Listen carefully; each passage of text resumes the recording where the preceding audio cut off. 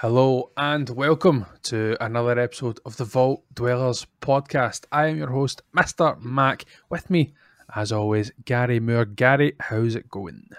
Episode 18. Here we go. We've actually got our special guest with us again. We just took a sabbatical last episode because he does like anime or something like that. And we've also got our main stain, Hoods. How are you, Hoodie? Yeah, I'm not bad. Long time listener, first time caller. Very excited to be here. Do hate anime. Just kidding. For the people who love anime, please don't. I'm sorry. You can send your write-ins to Gary, as we always direct all the write-ins. Yep. We always direct them at Gary. Gary enjoys ignoring everybody, so he's more than welcome. He has no guilt, so feel free to send everything and anything over to our Gary. Well, it's fantastic to have everybody back here. Actually, it has been a fair wee while actually since we last recorded as a full group. Everything's things have been getting in the way, and obviously we recorded that last episode. We did the anime episode because obviously we did the My Hero Academia season 1, and we went to season 2. So fancied getting that uploaded, and pretty good episode. Really enjoyed it, but it was a few weeks ago now. As we often try to do, we try and release something every month. We were going for a wee while every second week, but it's just time permitting that is able to be done. And we're going to shake things up a wee bit once again, as we always do in the Vault Dwellers. We always like to try new things, so please bear with us in this episode. But we're going to try our hands at a little bit of bringing topics to the table. You've probably seen it being iterated and done on other things as well. But we are going to try our spin, because we've come up with so many different ideas, loads of different ideas for episodes, but not all of them work entirely as a full episode in how we see it. So we're going to bring some of them in a smaller form, conversation setting between the three of us. And again, like I said, just bear with us as we try and work our way through these episodes. If there's any kind of topic that you're looking to discuss, or you want to leave a comment on some of the things we've discussed about, then head over to YouTube or DM one of us, and I'm sure we'll be able to kind of go back and forward on that.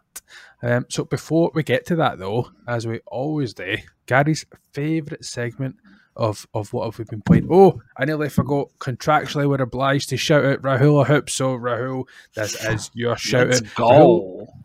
Let's go indeed. Rahul actually DM'd me about this after the last episode, because I forget the stuff that we do. I genuinely do, and it was only like 2 days later or something like that. And he was like, "Oh man, I absolutely love that shout out. It would be totally on brand if I forgot to do the shout out the first week after he said that he really loves the shout out." So I'm glad that I looked at these well put out notes. Otherwise, I would have absolutely forgot. So, So shout out to you, Rahul. As we've said, Rahul is a lawyer. He was actually on a video game quiz episode at the very, very start of the year. So if you haven't checked that out, do so, because it's one of our absolute best. You should go and watch that. Absolutely. Hoodie is bang on the money with that one. So thanks very much, Rahul. Appreciate you. Weekly shout out achieved. Tick that one off the box. Gary Moore. Can I just ask before you start? Yeah. What do we usually do here at Vault Dwellers podcast?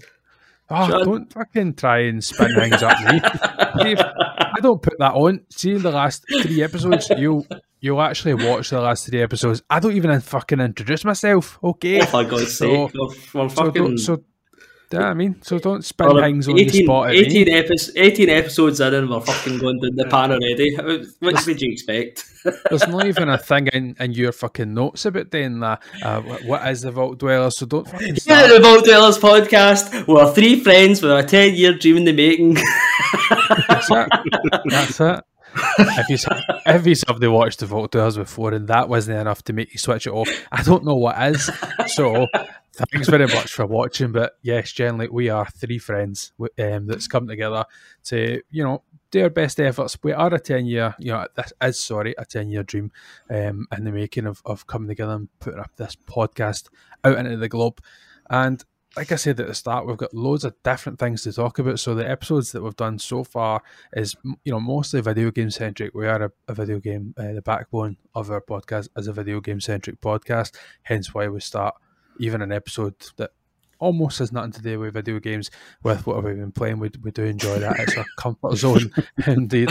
Definitely. So Merry Christmas. Merry Christmas. That's next week.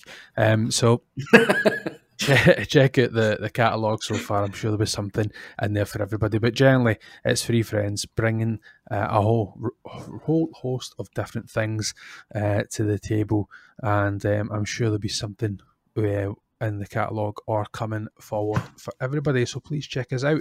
If this works, and it should be on video, although occasionally we have to post a wee bit of an audio podcast. So again, we're amateurs. We're fucking making that up as we go along. We're only 18 episodes deep. Give us a break. Right, okay, Gary, finally, if it suits you, sir, please, what have you been playing? Mr. Matt, can I just say that was so eloquently put. You did such a perfect job introducing us all there. It was just fantastic. A big round of applause for Mr. Matt. Clap, clap, clap, clap, clap, clap, clap, clap. Right, what have we been playing? My favourite segment. Here we go. Right, so it's been a wee while since we last did this. Probably about 4 weeks ago, maybe. So it's been quite a lot. Strap yourselves in. So the first game that I played and completed was Saints Row. Can I just say, like, if you've not played this game, you're not missing anything. I was actually surprised because I remember it come out and everybody was moaning about it, but I never really watched a review or anything like that. So I played about half of it, and then I was like, I'm going to look at the reviews to see what people were saying about this game.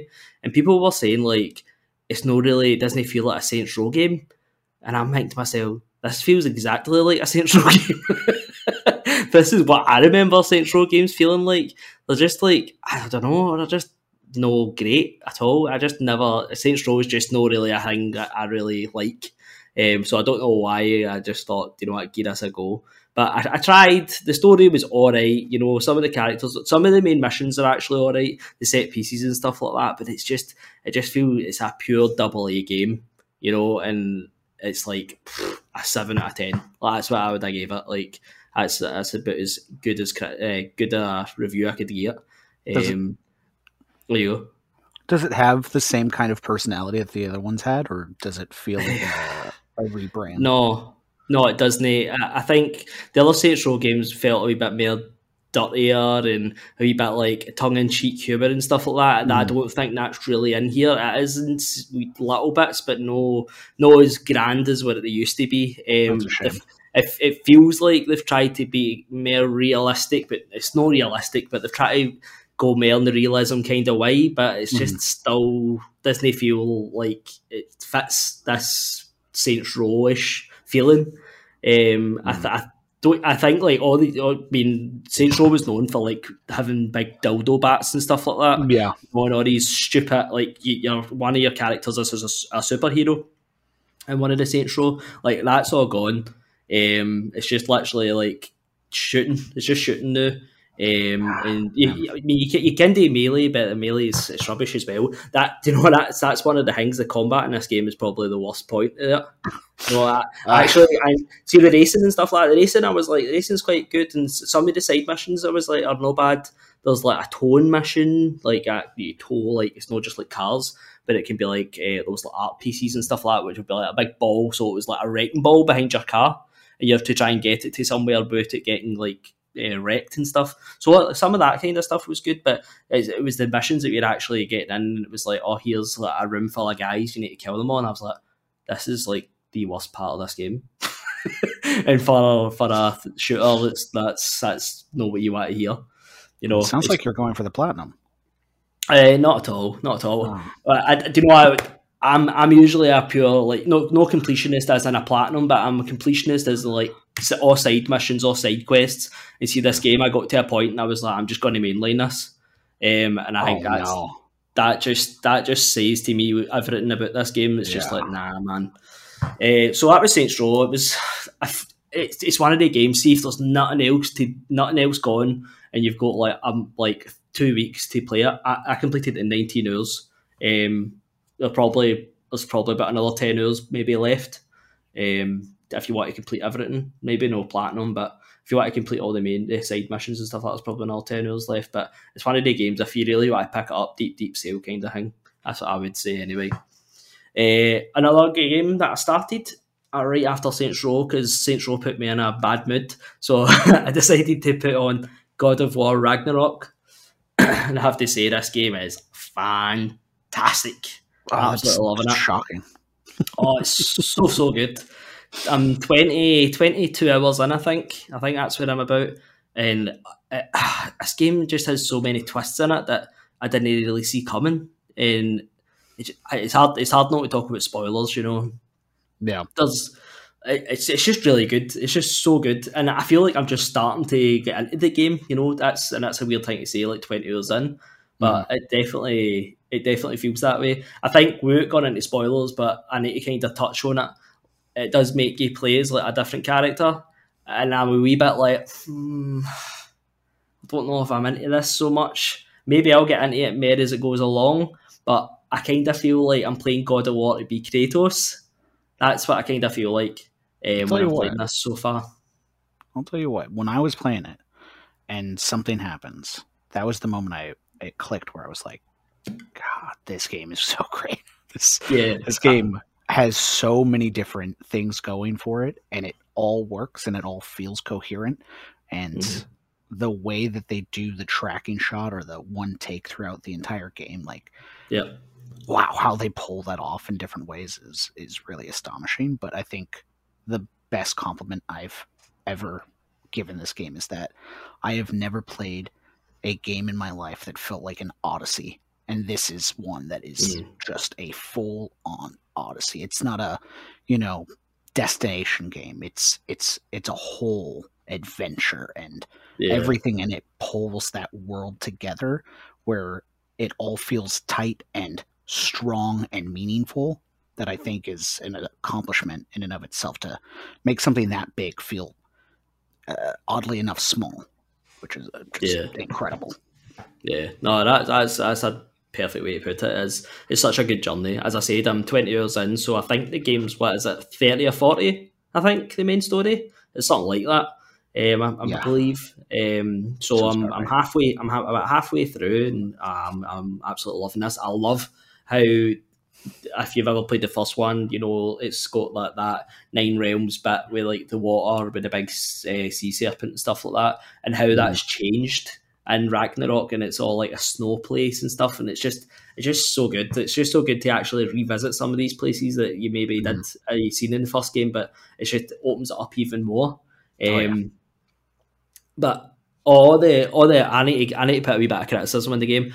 One thing that I've found in this game, there's been a lot of glitches. I've had a lot of glitches with this game. I was really surprised. I've had a good few. I had one where Atreus kept just saying the same word over everybody's, like, I mean, if everybody's played the God of War, it's all about, like, you go to this level and it's about your building story, and somebody's basically telling you the story as you're playing it. So I was doing this mission, and the guy kept trying to tell me the part of this story, and he's like, "Oh, and this is where the elves," and then Atreus would go, "There's a side over there." And I was like, "What?" And it like cut the guy off, and he doesn't go back to it. He doesn't go back to the conversation. So I was like, that was like a wee glitch here. And I walked up a wee bit further, and he went to speak again, and it happened again. And I was like, "Oh, this is so annoying. I've missed like 2 bits of plot for this entire level." It was just really annoying. I turned it off and turned it back on, and it did it, but it fixed itself. But I've had a few. I've had a bit of clipping. I've had a bit of my Kratos got stuck as well, and I had to completely turn the game off, turn it back on. It got stuck in just nothing. Like, I was literally just stuck. I've had a few glitches in this game, but it's a massive game, and it looks absolutely beautiful. It's not like they're game breaking or nothing like that. But it's God of War. If you like the first one, I'm sure you're going to love this one, because it just continues. And that's another thing to say. It's weird to say that this game's a sequel, but this game is like a true sequel, like to the first game, or the 2018 game. Like, Like, you know what I mean? Like, sometimes you say it's a sequel, but like it's an upgraded version, or they've made new different things and stuff like that. But this is just like a true sequel. It literally starts off with where you ended in 2018, and it just feels exact same.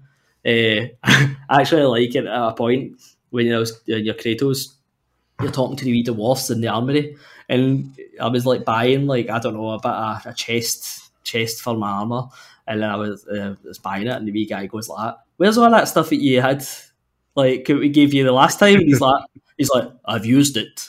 And I was like, "Oh, that's fine." Like, he's just told me what's happened to it. Oh, like, that's it. It's used. He's used it. Oh, that's why you've not got any of your upgrades and stuff like that again. I was like, fair enough. I'm loving it. I'm loving it. I can't wait to keep going. And just because I'm mental, I had another game as well. But this one, it's WWE 2K22. I seen 2K23 came out, and I thought, you know what, I've not played 2K22, so I bought that for the cheap. I don't know if I like this game.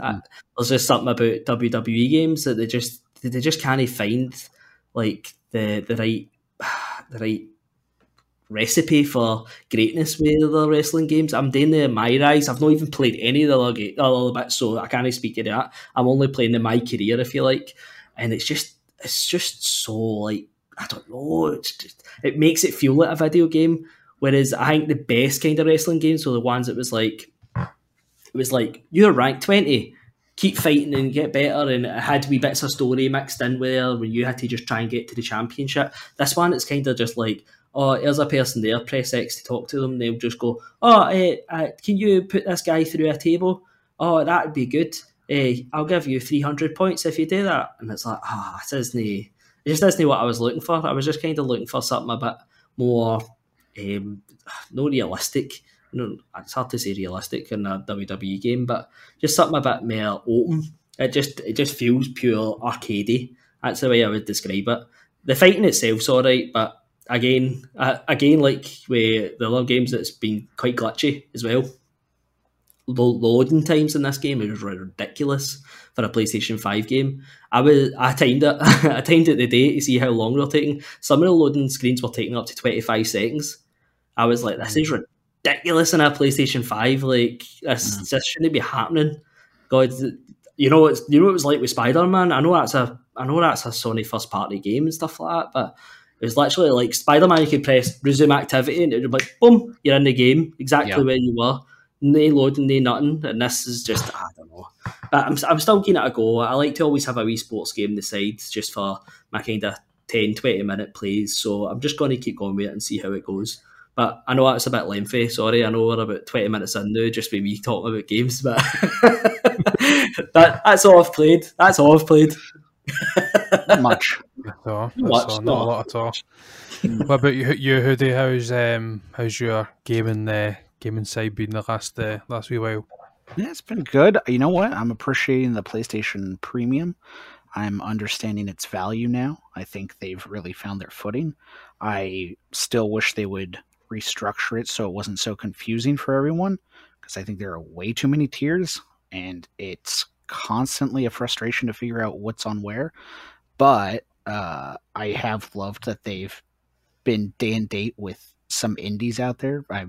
Meet Your Makers, I believe this month, which I'm very excited about. And we had Stray on there as well as like a day and date. But more recently was a game called Chia, which I have been loving. I think it's fantastic. It's a sweet game that lets you kind of play the Breath of the Wild style game however you want, sandbox, which I appreciate a lot more here than I did Breath of the Wild. I think the way they use their world feels so much more organic and in tune to what they're trying to do, and I think that's a lot of expressing their culture and their character's life, where Breath of the Wild felt like, here's a world and you can do things, and that's cool.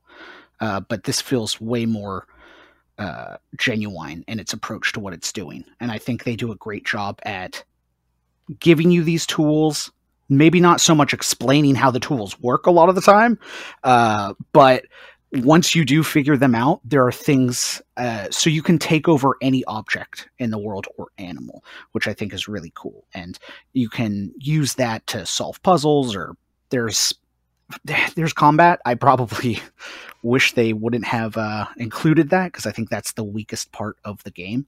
It also detracts from what I think is just a peaceful experience, and then throws in this chaos that felt unnecessary to me. But there was probably some kind of testing that said, oh, we need some kind of action. But I think aside from that, if you're just exploring the world, like taking over a shark and going far out into the ocean, and in the middle of that switching over to a dolphin, or seeing a bird in the sky and turning into a bird and then flying off to the top of a mountain and then sliding all the way down, and all of that stuff feels so organic and fun, and it makes me want to explore the world to find these upgrades throughout it. You can get tons and tons of different customizable items that it's always like, well, what kind of adventure do I want to go on in order to get the thing that I need to get this chicken suit, right? Like, what am I doing today? And I can create my own, or I can follow their story, which is for me personally, tonally, I don't quite understand the story. It'll start off where you're like playing the ukulele and you're having this beautiful moment, and then next thing you're turning into a knife and flying into someone's face, and I'm not entirely certain what's going on there, but the story is there if you want like structured missions, which is a nice addition. But yeah, I think the exploration of this game is just so much fun and endearing in a beautiful world. The country is called New Caledonia, I believe, and it is near New Zealand, I've learned. Which is really cool because we have a couple of friends. Shout out Carl, shout out Ben, and I think they did a great job at making me go, oh wow, this place is beautiful. I like learning all about it. Like, they'll have little segments where you're a part of a ceremony that's, I think, demonstrating like tribes or the indigenous people, and I think that's all beautiful to watch. And there's little mini games, and like I said, the ukulele plays a big part in a lot of this game, where you can have kind of a Ocarina of Time system where you can change the day and night cycle depending on what song you play, and you could just free play it as well, which is also interesting. But yeah, there are just so many tools in it that I feel like this is the sandbox that I thought Breath of the Wild was going to be for me, where I really have been enjoying that experience. But aside from that, sorry, yeah? No, sorry. This is the game. It's like Moana, isn't it? Yeah, actually. Yeah, I immediately got that vibe when you unlock your little raft that you can also customize, and you can travel through the oceans. Obviously, I don't use the raft as much as I would like to, because I can turn into a shark or a dolphin or whatever have you, or a bird, and I always feel like there's something exciting about that. Also, because all of the animals in the game have different abilities. So if you turn into a bird, you could poop on people. If you turn into a dog, you can dig to find different things. It's really fun. It's very creative and silly. Yeah, I really enjoy it. You know what? I turned into a crab and started pinching people. And I just got a kick out of that. I was like, this is so silly, and I really love it. But aside from that, I was also playing Ghostwire Tokyo, which is a game that came out. And yes, Doctor Strange, video game. It's a game that came out, and I think the critical reception felt like it was a bad game for some reason in my mind, and I don't understand. Yeah. I think it was a AA game, similar to like what you were saying with Saints Row of, it doesn't meet the heights of a God of War, but it's also not an indie. And I think this AA game itched something that I didn't know needed to be, where I was like, oh man, this feels like a great experience of, I don't have to play it to get the story as necessarily, but I'm enjoying the story. I think a lot of that world is really cool. I like the combat, I like how you use your abilities in it. You are a Doctor Strange-esque character.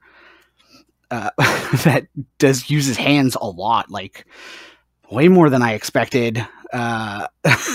Any game to ever attempt is to make so many hand animations, which is good for them. Hands are not easy in any regard, but I've really enjoyed a lot of the combat and the side missions, especially. I'll just get lost in those because the quick summary of it is that you died and a person took over your body, but then you came back to life, and so you're both inhabiting the same body. Essentially, it's a confusing premise, and I'm doing a poor job at explaining it.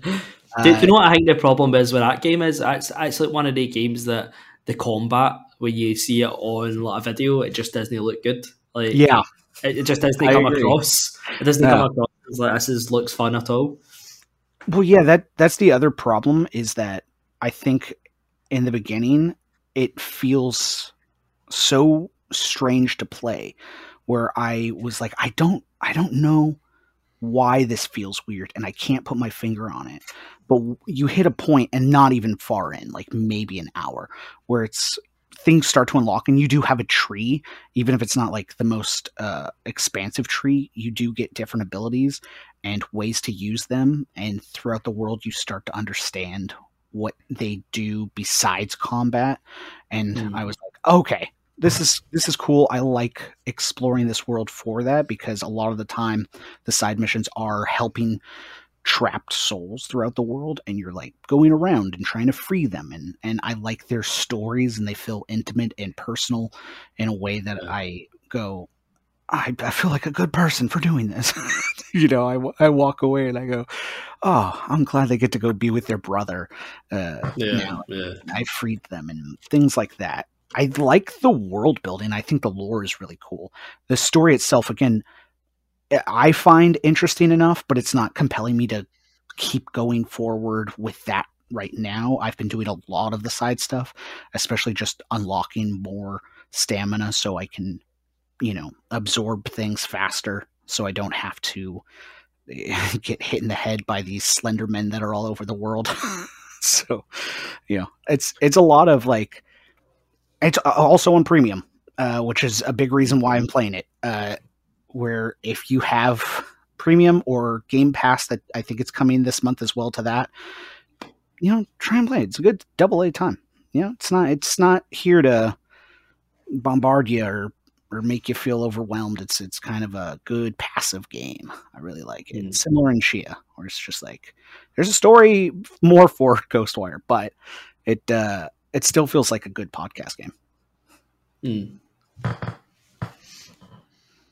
How about yourself? I really like a good podcast game. Some games just are relegated to that area. I wouldn't say relegated. Actually, that's not very fair. But some games are just more suited to that kind of thing. Like, especially if it's something that's not generally like, dialogue heavy. Like where you can just switch that off and generally switch off. Yeah. So I can appreciate that, and I don't really take it as a slight on games when they are that kind of way. Yeah. Just because it's just something that I look for those kind of games as well. Like a lot of the games I'm playing at the minute don't really lend themselves to that. I'm also playing God of War. I have a wee bit of a lead in to that at the minute, because I've mentioned on the podcast already that the better half, the good wife, bought me a Steam Deck for my birthday, so I've been kind of playing a bit with that. Still, I was playing Dragon's Dogma a good few weeks ago now. Shut up, Gage. Yep. Somebody recommended that to me to play that on that because it plays so well. I think it was Jake actually that it recommended that as soon as he heard that I'd got the handheld. So it's been, and I really enjoyed playing what I'd played for it, but I do tend to find myself leaning back in towards like game playing games on the Xbox through Game Pass and things, especially having the subscription through my phone. It just feels like a just have it because it's a perk for the contract that I'm on. So it always feels free games kind of thing. So I was messing about with that, and I started Wolong, and it was fine. The general like mission of it was fine. Sneaking up on people, the combat with the general enemies was fine. But I was doing a boss battle, and to be honest, it was actually first. I don't know how many goes. This boss fucking kicked my ass. I enjoyed playing. Genuinely enjoyed playing Elden Ring last year. And I was so fucking angry playing that game some of the times, but I really did have a good fun time playing that. But this first boss in Wolong was just fucking ridiculous. And then eventually, I got halfway through it, and it's that usual you've got a second phase, and you're like, fuck you, in your second phase. But anyway, it required just a little bit more, I don't know, fidelity in it. And then I got one really long lag because I was sitting downstairs remote, playing over the beta phase of the games. I can't remember the terminology they use, but anyway, it's Game Pass, the Game Cloud, whatever it is, xCloud, that's it. So there's just a wee bit of kind of lag in that sense sometimes with the internet. So I thought, right, I'm not going to ruin this game anymore. I'm just going to park it. It's downloaded on the Xbox. I can just go upstairs and play it. So I'll get to that. So I started messing about. This was a few weeks ago. I started messing about to see, what can I play then. So I went on to the Games Pass and started playing Forza. Just doing a couple of races to see how that held up with the internet, and it was actually pretty good. Done a good few races, really enjoyed it, but I just feel like for me, Forza is always one of the games that you just put on for a wee while. Even when it first came out, I was like, you do so many races, and maybe it's just because I'm not a car guy, and I don't generally be like, I'm going to fine tune this, and I'm going to work on this and make this wee bit better.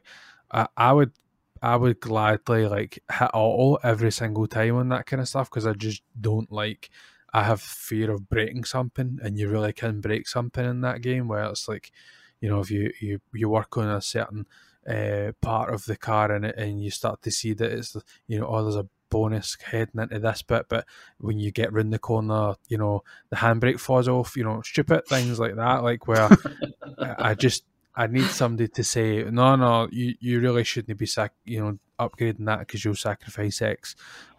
So it's just too far from me, because it not costs real money, it costs the in-game currency, and I'm I don't want to spend currency on upgrading parts. And then there's nothing worse. I put it in terms that everybody can relate to. There's nothing worse than playing for a third person shooter or whatever, and going to buy an upgrade, and you buy an upgrade and it's this upgrade doesn't actually equip to the gun you're using. You're like, oh my god, I've just spent all that money on something that I shouldn't have spent the money on. So that's a wee bit of kind of fear of mine. So it's probably why I don't pay too much attention, but why I don't put too much time into playing games like that.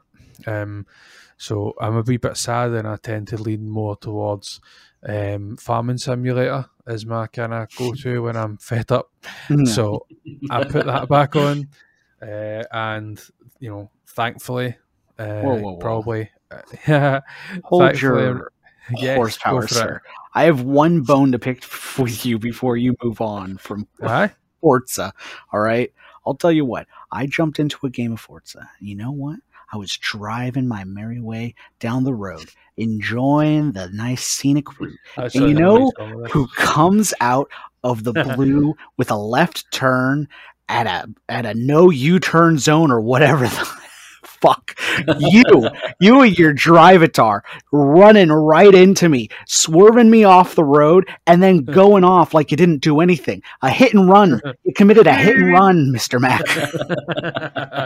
I do love that feature. I think I have bumped into your good self on a few races. Johnny Vids and I had a few clashes as well. He's one of my friends list. Exactly, he is another one. So for those who don't know, when you're playing Forza, the other racers are given the names of like your people on your friends list and stuff. So even it's not them, it's actually racing, or it's not like ghosts of their races. But you know, it feels like I'm fucking beating them no matter what happens. I'm beating Hoodie. I mean, but you're not actually like playing against them, or it's not you, but it's pretty fun. That's a good point. I have another bone to pick real quick. Ben, you know what you did. I fell off a cliff because of you. I'll never forget it. Never forget. So yeah, I then went to click on a wee bit of, because obviously again it's another Game Pass game, which is great, is Farming Sim, the most recent one. I do own it for the PlayStation already, so it's not too much of a bummer, but what I didn't realise is, because I'm using this through the xCloud, when I set up my game on the xCloud for it through Game Pass, I put a bunch of like the in-game mods, activated them, and they installed them. But then when I went to load up the save, it was like, well, they're not installed anymore, you know, because there's not like a local data save to the the console that I'm using, you know, for that. So it ends up being that you have to go, you know, I'll just go and play that on like the Xbox or whatever, so that I can actually get the experience. I don't want to play it without mods, because some of them are quite handy. So that was like enough for me to be like, right, okay, I'll just again part of that one as well. And I was just sitting thinking, like, what can I play? Like, and then I don't know what it was, but it just something came to me. I'm like, do you know what? I'm going to try and set up this remote gameplay thing for the PlayStation and just, you know, play it out, see how it is. I wasn't expecting much. I lived through the PS, the Vita days. So sorry, with the PS4. Like, I know how fucking bad, excuse me, the latency can be. You know, trying to play a game that, you know, on your thing over the Wi-Fi.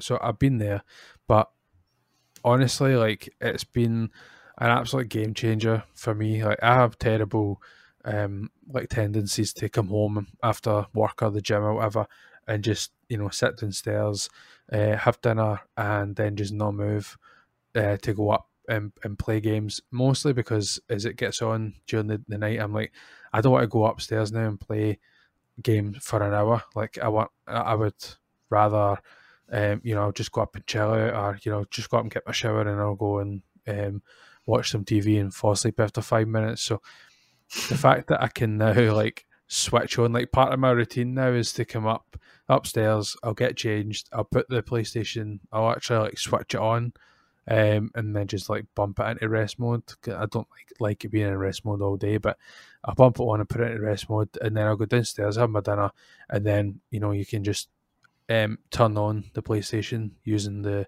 Steam Deck and remote access it for whatever it is that you've got to play. So I've been playing a few games. Like I said, I played God of War.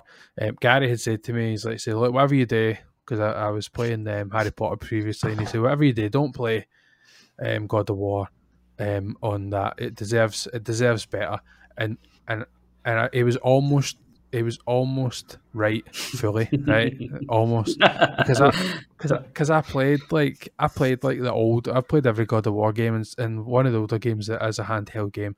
It was on the Vita. I can't remember the name. It was Ascension or something. I can't remember, but yeah, I played it on that, and it was so good.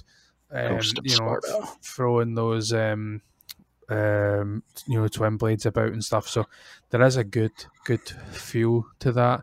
But see, coming back upstairs again, because I had a wee bit of time, so I came up and I booted it up, and, you know, I gave it the big screen treatment. Like, I have went back to playing it on the Steam Deck when I was downstairs again, so it's not completely like I'm there. Like, I need to play it on the big screen, but it does make a big difference, especially some of the big cinematic moments. But I would say like a combination of the two of them. Like, my internet's fine, so it's not great, but it's fine. So having that bit of gameplay with that is like, it's not an issue at all. Like, I don't feel like I'm missing anything, or, you know, missing any blocks or doing anything like that. So I'm enjoying it.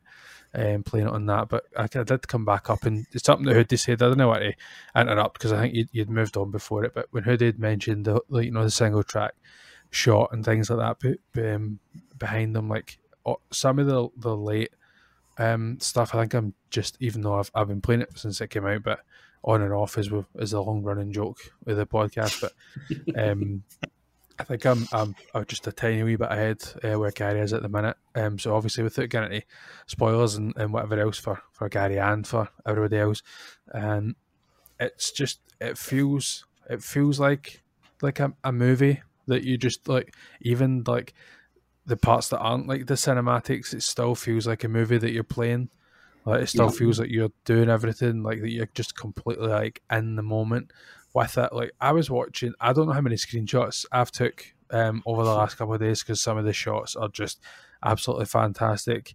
You know, you're talking to certain people and without even realising it, without even seeing it, like the camera's like going down and like panning up to see them and speaking to them in conversation and whatever else. Like it genuinely, like when it's obviously Gary said that other person plays other people, whatever, like it seamlessly switches between them as opposed to like how some of the games do it, where it's like, oh right, okay, you've got this mission and you're this person now, and then it's like, oh no, you're, and there's like a cutscene and a very hard stop, and then you're playing as that person. Like this game, like literally, like there was a point where you're playing it and you're literally doing moves and button prompts as one, and then you're doing button prompts as the next person, and then suddenly it's switched to them as the character that you're controlling, and to be honest, I did like playing as them. It did change it a lot of it up for me. I felt like even more attached to the game as playing with them. So I understand the whole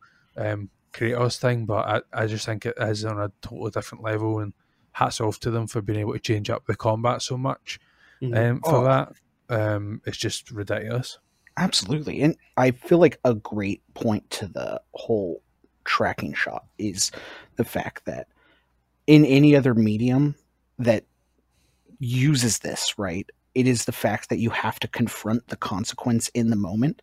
And I think in a game that is so much more impactful than watching something like The Revenant or Birdman, where you have just gone through the shit and you're getting to the other side and you're waiting for the cut to go to, a month later or 2 minutes later even, where you've skipped past the problem and you have to just continue on with the story. But in this, it's you got into a fight and you know exactly what happens after that fight, and you're having the dialogue and the conversation and understanding the ramifications or the pain that has just taken place.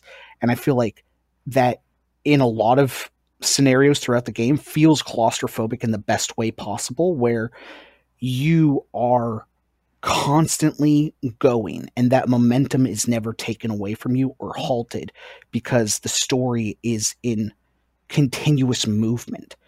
It is such a beautiful way to tell that, and I don't know if they'll continue this thing going forward, but it never felt like a gimmick to me. It always felt like it meant something.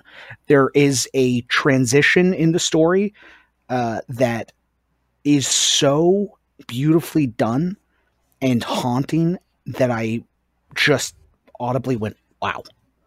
Like I could not comprehend what I had just watched, and that is the power of like keeping it on those characters at all times, no matter who you're playing as, never breaking away and forcing you to keep confronting what's happening and going forward through it instead of around it. I think it's just masterful at telling that story and making it so cinematic, like you're saying.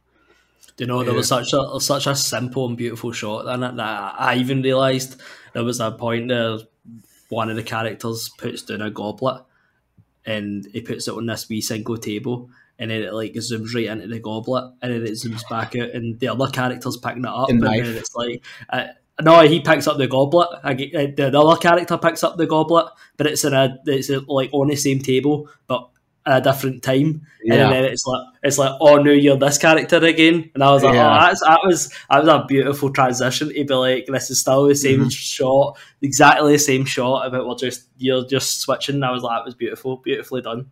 Have you done the one that's the punch to the wall? Don't think so. Okay. I don't think so. I've seen that. It's pretty cool. I don't think he's got to that, but yeah, but it's. I didn't really. That was good as well.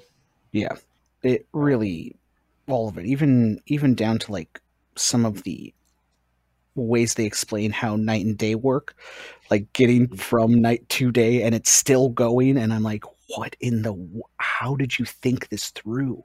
How are you guys so smart? Do you know what? I was surprised. I was surprised at how many characters there are in this game. Like, do you know that way? There was another character and another character, and I was like, yeah, this is going to be like Game of Thrones, man. I'm going to need to have a fucking encyclopedia to figure out who everybody is and remember everybody. But do you know what? Yeah, they actually they have such an impact in every character. Yeah. Like, it's just you're just like, oh, aye, that's that person, and that's that person, and you see them again, and you see them next time, or somebody's in a mission, and I'm just like, oh, this is perfect, so well done, so realised, and even the villains. Well, at my point, it's this part of the story. I still think they're villains. I don't know if that changes or whatever, but I never know with God of War. But I even when I've just met the gods, the Valhalla gods, I feel like, and it's just like, oh, this is actually pretty cool. Like, a twist to the story that I never anticipated. It really beats on different levels where you're going. And I, at this point, I hope at some point we just do a spoiler cast of this game, because I'm literally about to. I'll let you finish this point, but I was trying to even cut Gary off. Like, so I'll let you go back in, but can we just? Because I would love to. I think it warrants enough of I know it's a year on, but or whatever it is. I think it's in November, but it totally warrants the same podcast. But like, we're almost like at 50 minutes. Okay. And I knew that I won't carry up as soon as like you started talking about it. So I'm happy if I let you finish this point. But, okay. Then we have to. Because Gary's like, oh, these characters. I'm like, fuck, no, no, just let's. It's what we've been playing, though. Like, no reviews. We've been playing, Can we change the episode title? Is it too late? The last point I'll make is actually one from Ben, where it plays into what Gary was saying about characters. The thing that Ben said was they took two characters that upgraded your weapons and made them almost as strong and powerful as the main characters themselves, and I think that is a testament to the writing in this game. Yeah. They brought them front and center. Yeah. So the only other thing I've been doing, Gary had a wee shot at me before we hit record, because I was away at the driving range today, so I've been doing some IRL exercising and whilst I've been honing my amateur golf skills, and at the same time I've been checking out some PGA 2K23. My mum and dad had got me that as a Christmas present, and it was something I was looking at picking up for the Steam Deck, but at the same time I had realised that I had it on the PlayStation, so I think that was another reason why I had thought to myself, I'm going to fine tune this. Managing to remote access the PlayStation, because I thought, well, I'm not buying this game if I already own the game, so I might as well just try to kind of install it and go for it. So I installed it that day that I'd set up the remote access, and it's actually been really fun just to put it on before going to sleep. So play God of War whatever downstairs, and then I've been heading up, and just because I don't mind if there's a little bit of lag, because I usually just, if it's like as I'm about to swing and I can feel a bit of lag, I'll kind of swing until it's uninterrupted, and then I'll take the shot. So it doesn't happen often, just every now and again, because the internet at the back of the house isn't great. But that's what I've been playing a wee bit of PGA. It's really, really good. I've seen some good things about the new EA title. Maybe when that's because they just brought out their golf game, so we'll see how that plays out. Can I ask a question about the? I know it's 2K, isn't it? It's 2K. How is the like points and stuff like that? I know like they go quite hard on the virtual currency stuff. Is it quite an impact on that. And No, but I've heard the opposite for EA's game. Apparently, EA's game is really, really, really bad. So we'll see what comes of that. But I started my 2K, the PGA one. I started the career, and to be honest, like I play it on I play it on the easiest ones right now, right until I've like found my foot in a wee bit, and I'm kind of like blasting through at the minute. There doesn't seem to be like a bit that kind of it does have obviously that you can upgrade your clubs and stuff. It's not as in depth as what previous ones is. I don't know why, but it has changed a wee bit, and I can't quite figure out why. I don't know how you compare your clubs to the club that you can unlock to your current club. So if you're a really like serious golf enthusiast, this isn't your game, but I'm enjoying it. So fuck yous. So I did play, as I say, I did have the kind of easiest mode on because it really, really fucks with you, the wind and how the greens sitting and stuff. But it is pretty boring to like fucking birdie every hole and almost win every game. I'm at that point now, and I'm like, right, I'm going to turn it up a wee bit and make it a wee bit more difficult and lose all my sponsorships because everybody will think I'm rubbish. So it is what it is. We'll figure it out, but I'm enjoying it. So it's something else to play at the minute. So yeah, let's get into the main show. That has been what I've been playing, a very lengthy one because it's been a wee while since we recorded, and Gary's played too many games, so he's got fucking honest to talk about. But anyway, we'll throw it back to Gary, because he's got actually other stuff to talk about games, as he demos this new episode format. Like I said, we have this new idea, and we're just going to try it out and see how we got on. I think originally we'll maybe try and do our limit this to a few times a year, but there is a few things, a few different ideas that I'd even had just thinking about what topic I was going to bring to this episode. So if it's something that people enjoy, please let us know that it is something that you enjoy. We'll try and get into the topics a wee bit quicker in the future. It is just because we've played so much, and we've not really done one of these for a wee while, so we have went a wee bit lengthy on this side. But I'll try and put a time code in. And hopefully you have managed to stick around for the topics and let us know what you think, because obviously if we enjoy it and you guys enjoy it, then we'll just stick to the format and release more of them, because it's something that we all enjoy. So Gary, sorry, I wanted to just put a wee prelude at the start there, just to remind everybody that be kind, always be kind, but be kind to us, because fuck me, this is just for a laugh, right? Gary, take it away.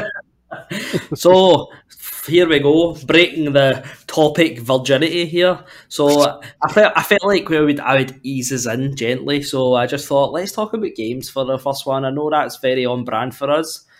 So my topic is games that people love but we don't. It doesn't necessarily mean that you hate the game. It could just be you find it boring. They just genuinely don't like it, whatever. But it needs to be a kind of game that people rant and rave about. So for my examples, is a game called Horizon. Horizons is a game that gets really good reviews, like 8s. I don't know if it got a 9, I'm not too sure, but it definitely got high 8s. I just can't get these games. I just don't get it.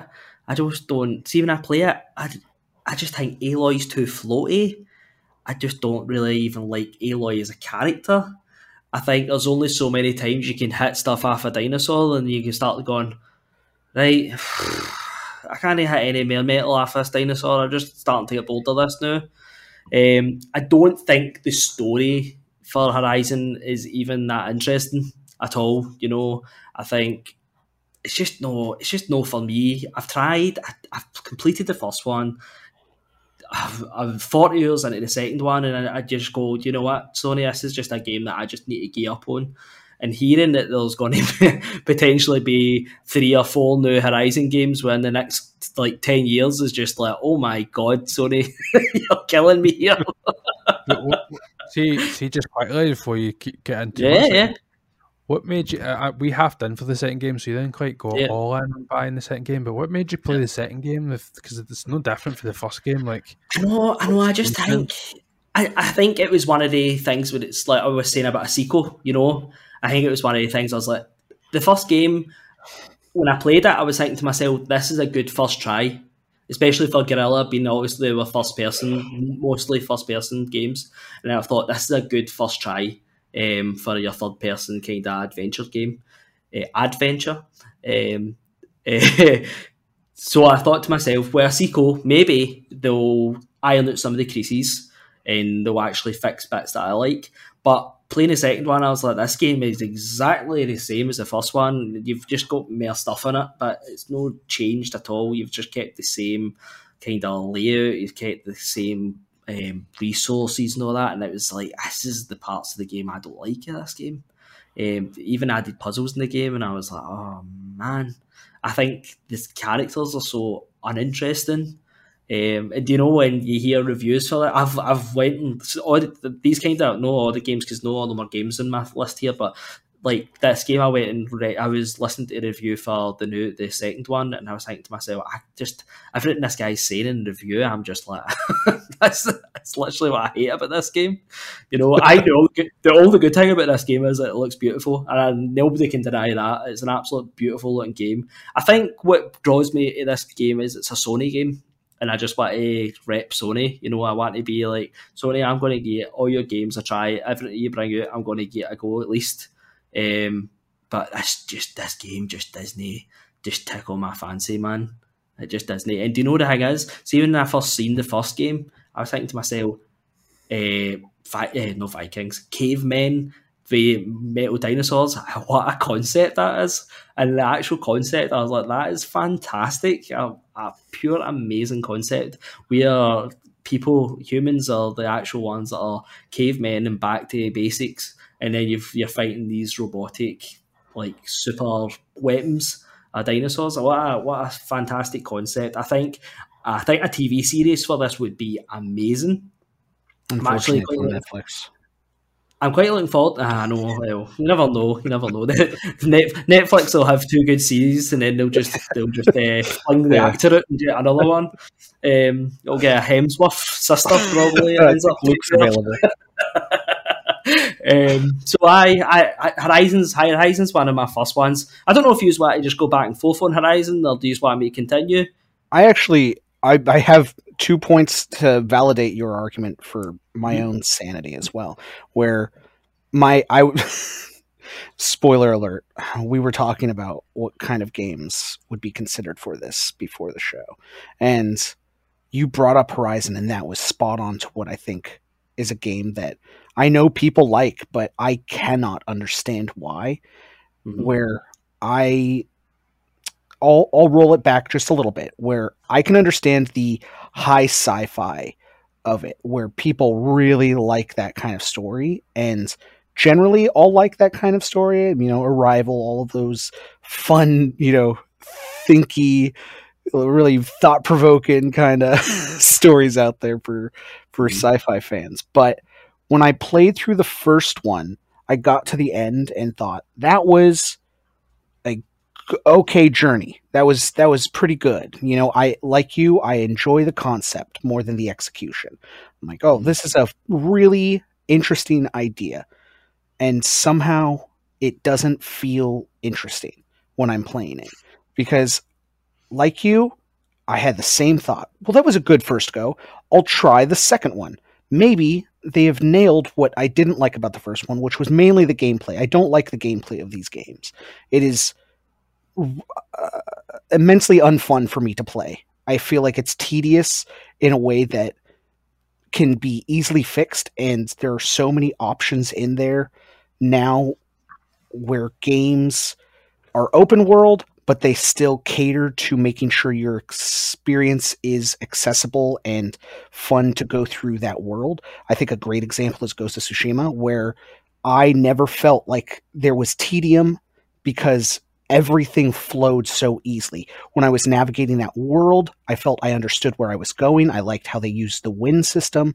I really appreciated how everything you picked up throughout that world was automatic, where there are so many bits and pieces and bobs, and they're scattered everywhere in your sight in Horizon, and you have to pick up each and every one of them. And if I'm mistaken and there was an accessibility option I clearly missed, which I combed through and tried to find, but Aloy has to manually pick up each and every one of these things. And I found that so annoying, especially because they are necessary. This isn't a thing where I can avoid getting these upgrades. Like, in order to survive in this world or make bows or any of this, I have to pick up flowers and sticks and rocks and whatever have you. And it just kept feeling like going out of my way to do this was not worth my time at the very bare minimum. And I know that might be the biggest nitpick in the world, but it is one that, because I've played other games that have done this to ease that problem of an open world, I can't go back now. Ghost of Tsushima ruined that for me. If I'm going to complain about open worlds now, it's going to be because Ghost of Tsushima taught me that you can do it in a way that makes it feel like everything's moving. It's on a constant. And I can get to point A to point B without feeling like, oh, I don't have any arrows when I get to point B. I guess I got to stop over here and pick up some lavender. I don't want to do that. So when I jumped into 2, I thought, well, this will be fixed because Ghost of Tsushima exists and it's in the Sony family. So they must have taken notes. I've heard that they all share, systems in some way. They like to be inclusive to all of these studios. So that'll be alleviated. But no, I'm 20 minutes in and I'm going through this dungeon or whatnot, these ruins, and oh, you need to make a bow. Quick, go over and find some sticks, collect 2 of them. And I'm like, okay, I guess I'll get these sticks. So I'm going, I'm gathering, I'm doing that, and I'm making the bow. And it just feels so long in my head. Like, it's such a weird thing to be, because I had spent, 20 plus years not complaining about this, and now I am, because I know what it can be. Or even to move away from Ghost to go over to something like Ghostwire Tokyo in the same family. They also do that, where it's a quick pickup. He'll just pick things up around him. Or even in Spider-Man, where I never felt like the momentum ever stopped. I didn't have to go over here and get a health pack. If I wanted to heal, guess what? I punch somebody and I'll get more health. And I thought all of that in tandem is now making it harder for me to play open worlds that feel dated, that feel slower and halt me from where I'm trying to go.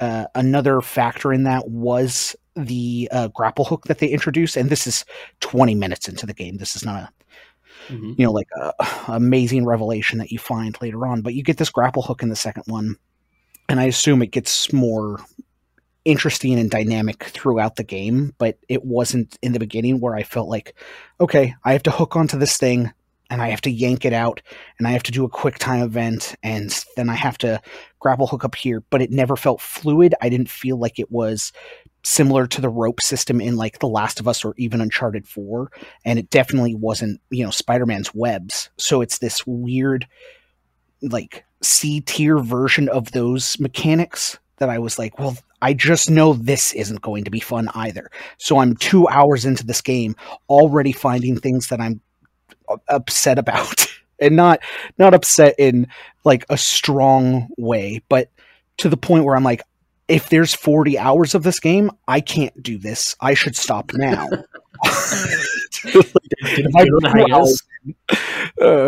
Do you know the thing is?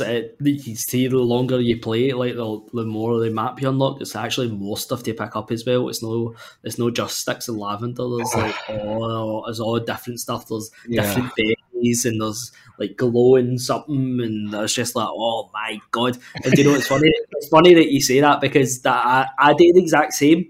But my 2 games that I compare everything to, and it's a terrible sin today because they're probably 2 of the well reviewed games, is Witcher 3 and Red Dead Redemption 2. That's just the 2 games open world games is the 2 games that I compare, and they're obviously in my mind one of the best both of them are the best open world games ever. And I think Witcher is exactly what you were talking about. Witcher 3, although it's an RPG and quite heavy with like picking stuff up and stuff like that, but it was literally like walk here, X, drop down screen, what's in this chest, take all, I'll just take what you want kind of thing. And that was it. There wasn't like an animation for picking up and constantly doing that kind of stuff. But also the opposite of Red Dead Redemption was that game felt slow, but that was intended for that game. Yes. Very Whereas much. Horizon, I think Horizon has got that pace problem where it's a fast-paced game, but then you're constantly picking up a stick, and it's like 100%. What? And I don't know how amazing that story gets. I've heard good things, but it also wasn't a story that drew me in enough where I felt the need to push through the gameplay problems that I had. I think Aloy is a good character. I like her. I do think it suffers from what you were saying. Nobody's really that interesting. I do think it has a self-serious tone to it where even when they're quipping, it always feels underlined by an impending doom almost, and I don't understand why. I feel like this world has a sense of dread where it should feel a little bit more optimistic, because Aloy for me reads as an optimistic person, but it never feels fun. It always feels miserable to be in a world with a bunch of robot dinosaurs, and to me that dissonance never comes to like a good middle ground. It's always, well, what you're saying and doing feels serious a lot of the time, but then you'll say and do things that aren't, so I'm not sure where you are on this spectrum. I think another game that suffered from that was Assassin's Creed Valhalla, where they would have these outlandish side quests that were so much fun and really wacky, but then it was like this super, we're going to war and everything, and I never quite found that balance, and most of the time I leaned towards the fun, wacky things that they were doing because I got the most enjoyment out of that. Where Horizon, even in the side quests, I never got to a Valhalla level of a side quest where I felt complete enjoyment. I always felt like I was working to do something, and that to me is a game where, again, these are the people who made Killzone, so I'm giving them the benefit of the doubt with the first game. Like, listen, this is your first go at making an open world RPG. That's incredible. Great job for that alone. Like, I commend you. That is not an easy feat to shift from making first person shooters for over a decade to this. And then the second game, doing it all over again, I was like, okay, now I have to doubt. I have to move on. I'm sorry. Yeah. See, playing the God of War, this Ragnarok, and I mean, no spoilers, but it's obviously quite linear. But then the map sometimes has like many open worlds, I would say. Very, very small, but it's just like this area opens up to you. And I think to myself, would Horizon actually work better if it was more like that? Like a linear path and just a small open world at certain points instead of this vast open world where, I mean, in Horizon, see the Forbidden West, like I think you start off in one place and then you go in, there's like, I think there's 3 different places, or 2 different places before you go to the main map. And see, when I got to that main map and I pressed the whatever it was, the touchpad, and it opened up and the map wasn't even in like that screen. I had to like zoom up and zoom over and zoom down, and I was like, this is fucking huge.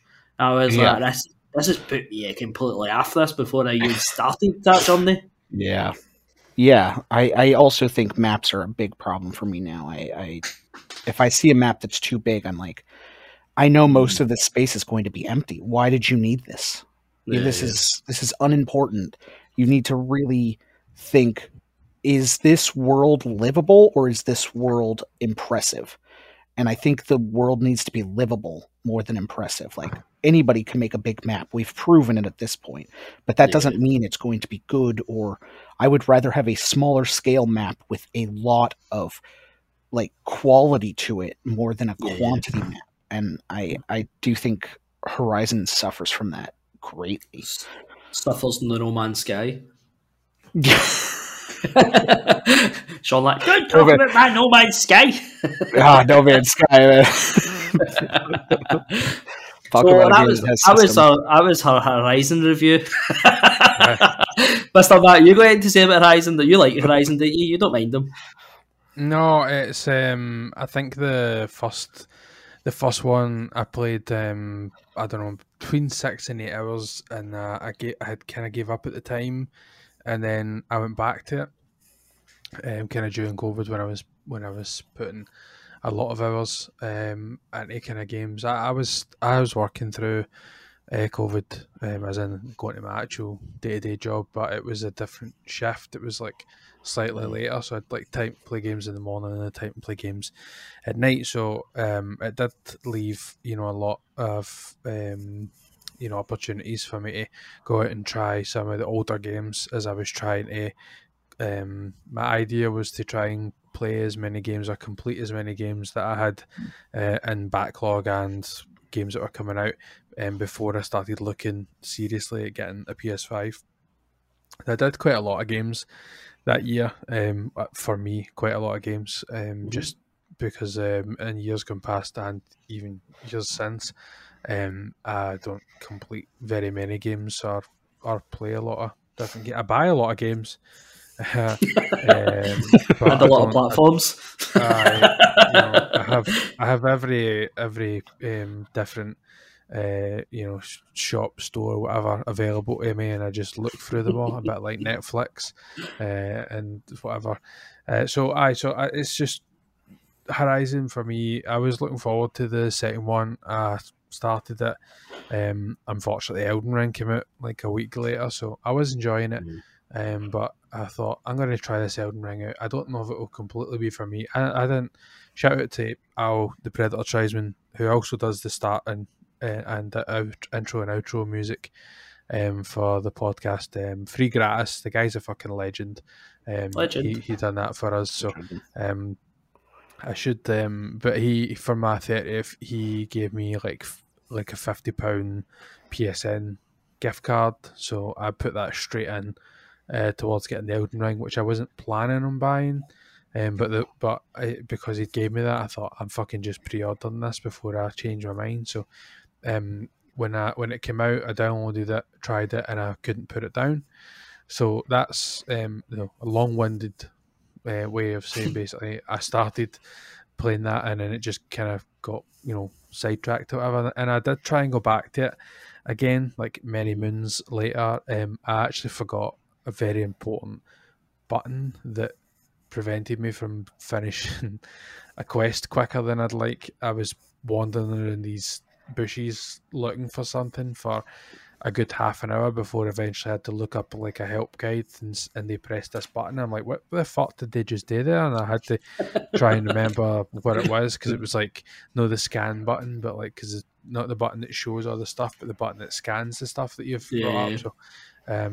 So I find that it's just similar to what you guys are saying with it, rehashing or going on for too long. But I find the combination of things between like the whole, as Gary puts it, dinosaurs or robotic dinosaurs, whatever.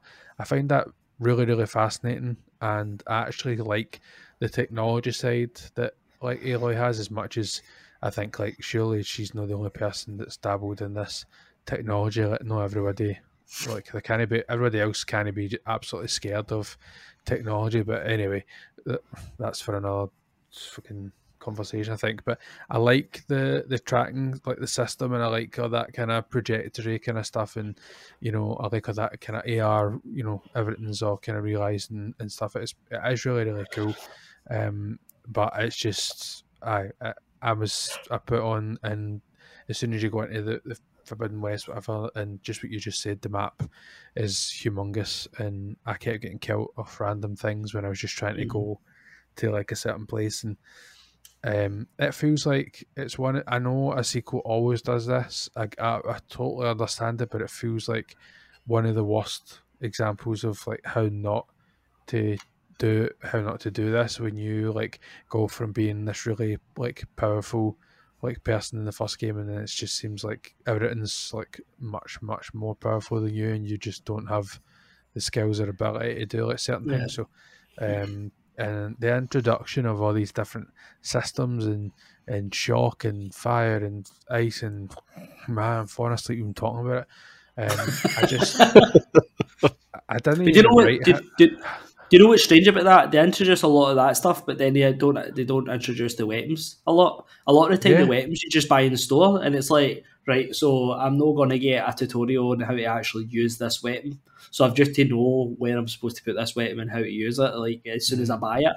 That was really strange for a game, because do you know what games are always like? It's usually a weapon's usually something you get or you get given, and it's always like, oh, maybe you should use this for this wee bit, you know, while I gave you it. Whereas this is just like, you go to the store and it's like, you could buy this gun, or this bow, or this, and this. And I was like, what? You know what's a smart version of what you're saying is the Ratchet and Clank series, where they sometimes introduce new weapons to you, but most of the time they're just in the store, right? But what's cool about that is they give you like a personalized video for each and every weapon, and they're always comedic in some way, but they're selling me on why I should use this weapon. And it's a little mini tutorial before I purchase it. Like, say Mr. Zircon, you'll go in to buy him, and you could press to preview why you would want to buy him, and they'll give you this like small clip, and they'll show you like his qualities and what makes him useful, or what he works with well, as I think is another important part of it. Like, does Mr. Zircon work well with the fire whips or whatever have you? Like, all of those things make that experience better, instead of like you're saying, okay, I guess I'll buy this bow, but I don't know what it does because all you're giving me is like a little blurb. Okay. Yeah. But so Horizon's a game that none of us like, the Vault Dwellers, Felix. Game of the year for me personally, but you can speak for yourselves. So another game, isn't it a game? It's a series, or I don't know, a genre, I feel like, is Arcade Fighters. Nah. I have tried and tried. Tekken's about the only one that I've ever gave a really good go, and I was starting to get good at. But even then, I was like, still don't really like this. So the games I'm kind of talking about are Tekken, Street Fighter, Mortal Kombat, and I didn't write it down. The Warner Brothers one with Injustice League. No, what is it? Injustice. See, that's the only one I've liked. The Injustice series. I liked Injustice, but I think that's also my bias for DC. Yeah, it could be. I've tried every one of these, and I just don't get it. It's just no me. See, when I'm holding a controller and you go to that start screen and it's like menu and it's combo list and it's like XX up, down, up. I'm just like, my brain just does not compute with this. And it's not a get good kind of thing. It's just my brain does not work like that. I can't see as soon as a game starts doing that. See as soon as a game starts this, or if you just press L1, R1, and then X and circle together, and my brain's just like, no, game over, man. It just does not compute. It feels like math. Exactly. I look at these games afar. I always compare it to wine. I don't like wine, but I would like to like wine. And that's exactly the same. It's exactly the same with these games. I look at them and I watch people play them, and like you've seen the tournaments. Everybody's seen like the tournaments that they do, and there's these people that are literally balling at this game. They're literally juggling somebody like for the constant, the full fight, and I'm just like, that is so impressive. And they know all the combos and all that kind of stuff, and you're just like, it's just so cool to watch. But when I play this game, it's just like, just press X. Yeah. Kick. Like those series of games that you've rattled off are always full of communities that are just so passionate and like enthused that I'm like, oh, I love that you guys love this. I mean, even our friends Jake and Phil, like their enthusiasm for that genre is palpable, and I go, oh, that's awesome, and I would love to understand that, but there's no chance in hell that I can. And I've picked both their brains to some extent of, oh, why do you like this? And they'll explain it, and I understand enough, but the second I try, it is that thing where it doesn't compute. I'm not doing this. I've got to move on. Also, I never feel like I learn anything where I can be competent. I think even Smash Bros is another offender of this for me, where, man, I know I played it as a kid and all of my friends had fun, and I had fun as well. I'm not going to say I didn't, but I would never win. I can tell you that much, and I never will. And years later, as Smash Bros continued to come out, still never won, still never quite understood what I was doing, and that I think is like, for lack of a better term, baby's first like fighting game. So if I can't manage that, no chance in hell I can manage the other ones. I think for me it's kind of a bit of a bias for these kind of games as well, because like Injustice, for like I think you can play like a difficulty. I think there's a difficulty, but anyway, I always just play games in normal. So if there was a normal difficulty, that's what I'll play on. I never put it on easy. I feel like I can't put it on easy. It's just my brain going, you don't play it easy, you play normal, just play normal. That's what my brain goes like. But seeing Injustice, I couldn't get by a part. I just couldn't get by it. I was just like, I cannot do this. Like, there's just something about me and these games that it's just like, you're shit at them. And that's probably a biased part of my brain just going, well, do you know what? If you're shit at them, you're not playing it. And you don't like them. And that's just the end of that kind of thing, you know? But no, you know what? It's weird because I do like some fighting games, like the UFC games, Fight Night games, a big one for me and Sean. I know we both of us love them, and I know they're much more simple than an arcade fighter. But arcade fighters is just something that I just cannot play, man, and they're just going my stuff that I would love to play, but I just can't. I just cannot. What about you, Mr. Mac? What about you in the arcade? I know you played Injustice. Yeah, I did. I did really enjoy Injustice. I don't remember too much about the second one. I'm sure I played it, but I don't remember too much about it. I enjoyed the story elements introduced, although I can sit and play like a Mortal Kombat kind of game, or like a stage fighting game, like where it's like tournament driven and you just kind of try and see like how long you can kind of last and stuff. I do quite enjoy them. I don't play a lot of them just because I fear of buying it and not playing it enough. So I just don't want to waste the money almost, or whatever. I waste my kind of time on that kind of thing. Obviously I have a huge affinity for Mortal Kombat from back in the day, and when we had like the pool of games was much smaller, you could say. So you did tend to play like some of these games, especially when you get into the idea of like co-op and stuff. Co-op wasn't really a thing when we were growing up, so it was always like pass about the controller, but you just generally don't really do that now. So playing Tekken with like some of my friends like back in the day, like I really own Tekken, but they did. I just kind of button bash and stuff.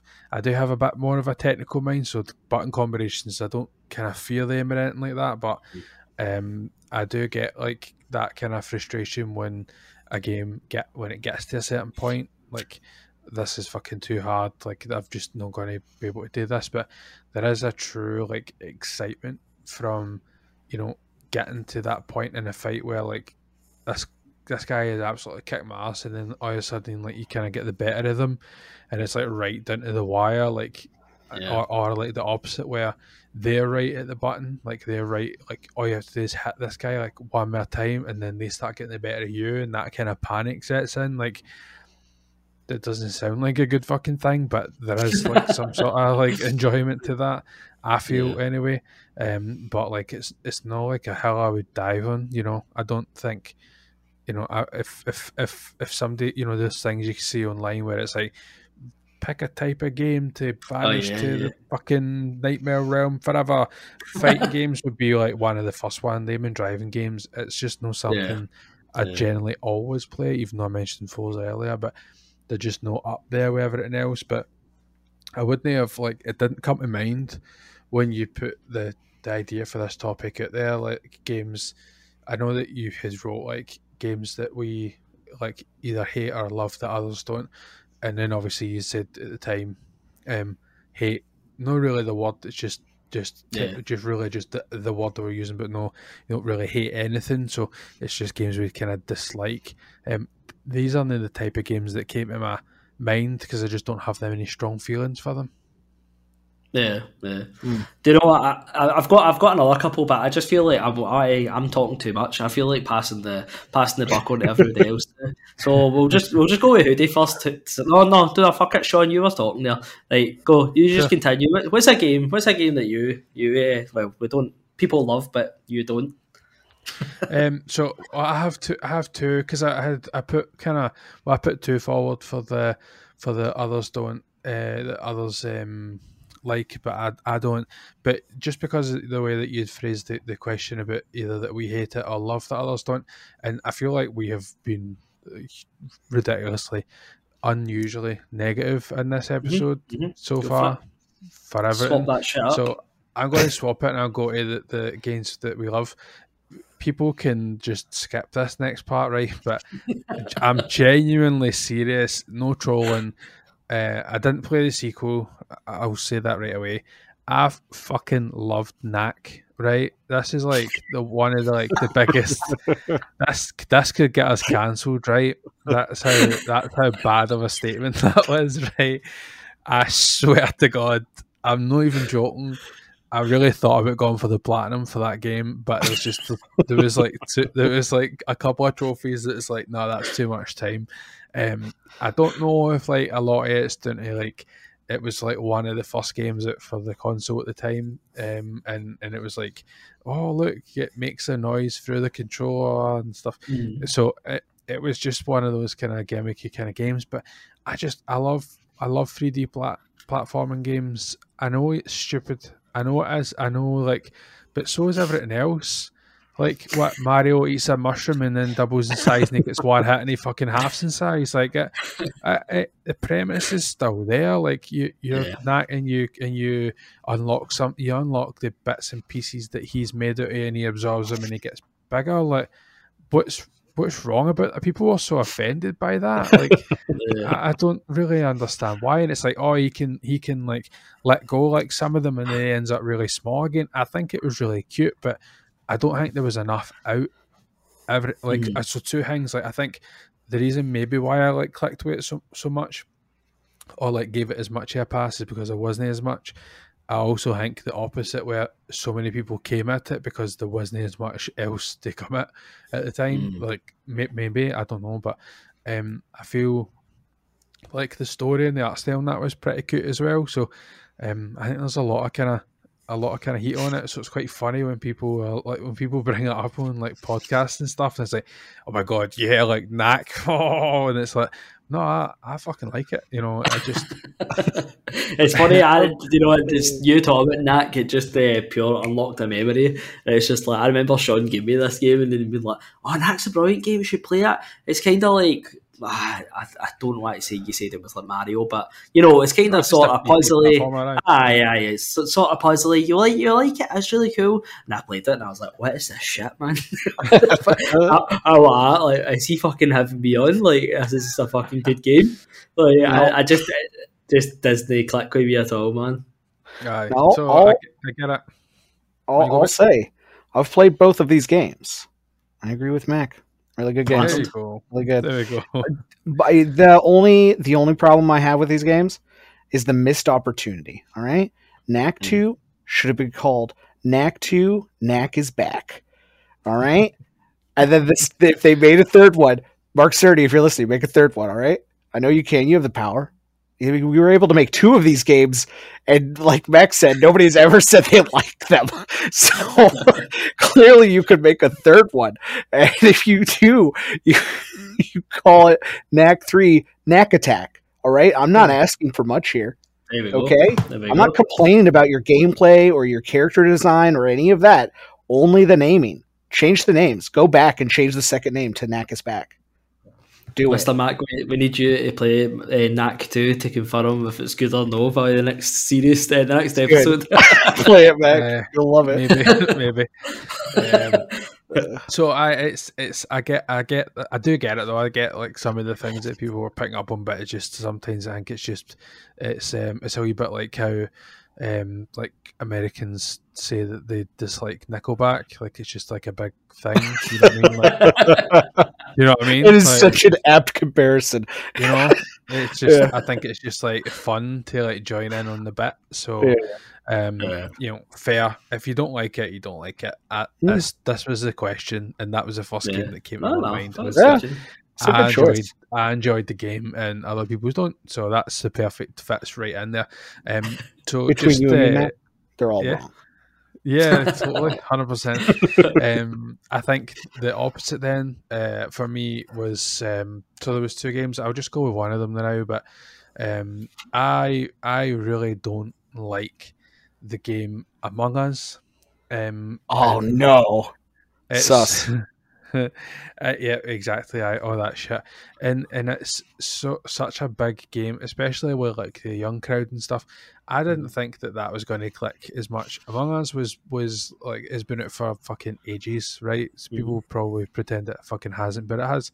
It's been out for a long time.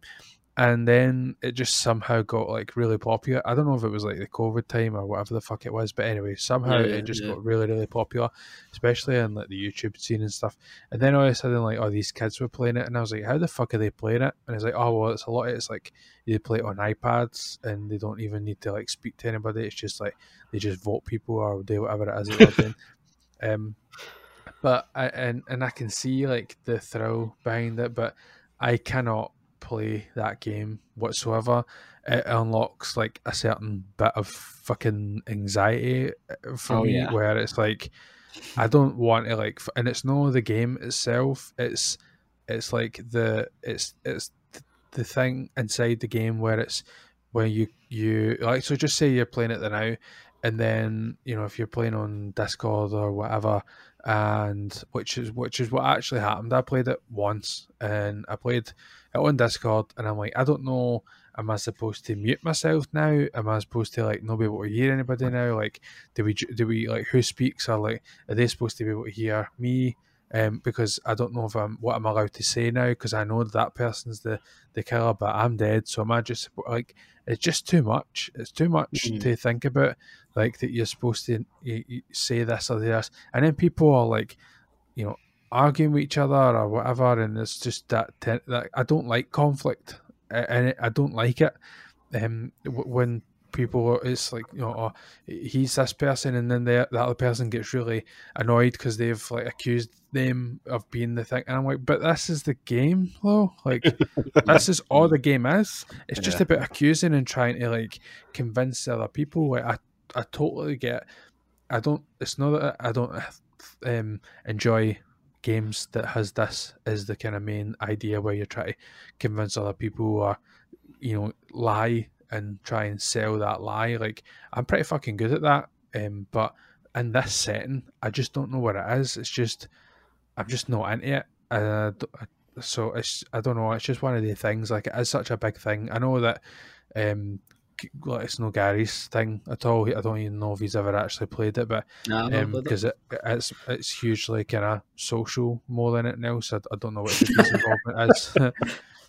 I don't know what his kind of involvement with the game has been, but it was definitely one of the first games that came to mind for the opposite side, where it's just you know, something that everybody seems to love, and it just doesn't click with me.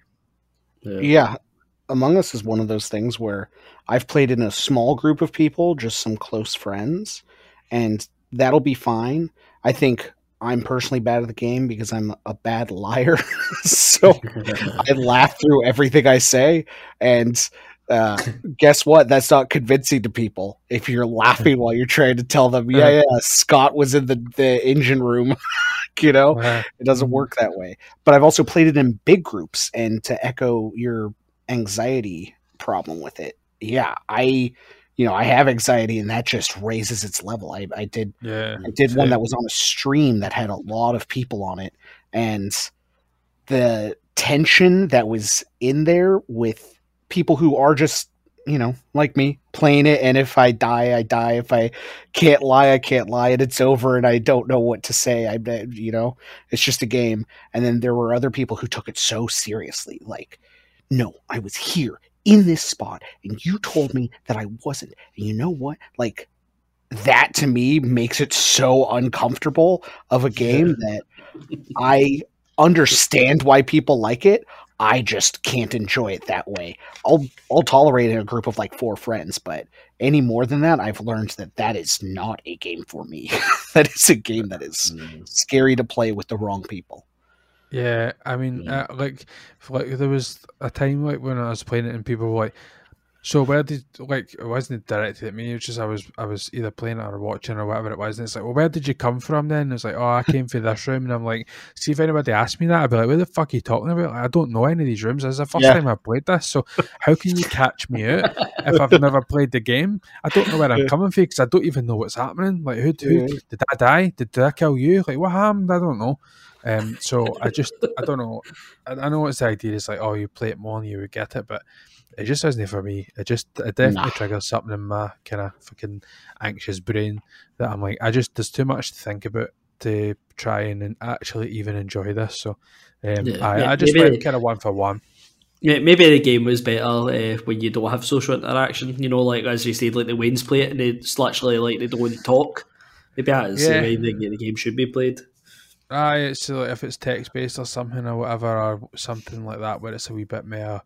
I don't know, less thing. I couldn't even like enjoy it playing in like groups of friends and stuff. I don't know. It's just a wee bit odd for me. So, I know you'd had a good few examples and stuff, but I just went 1 for 1. I do have another one for games that we that other people seem to love, but it's if I'd rather pass the torch on to Hoodie if he's getting to add before if I was to drop that one.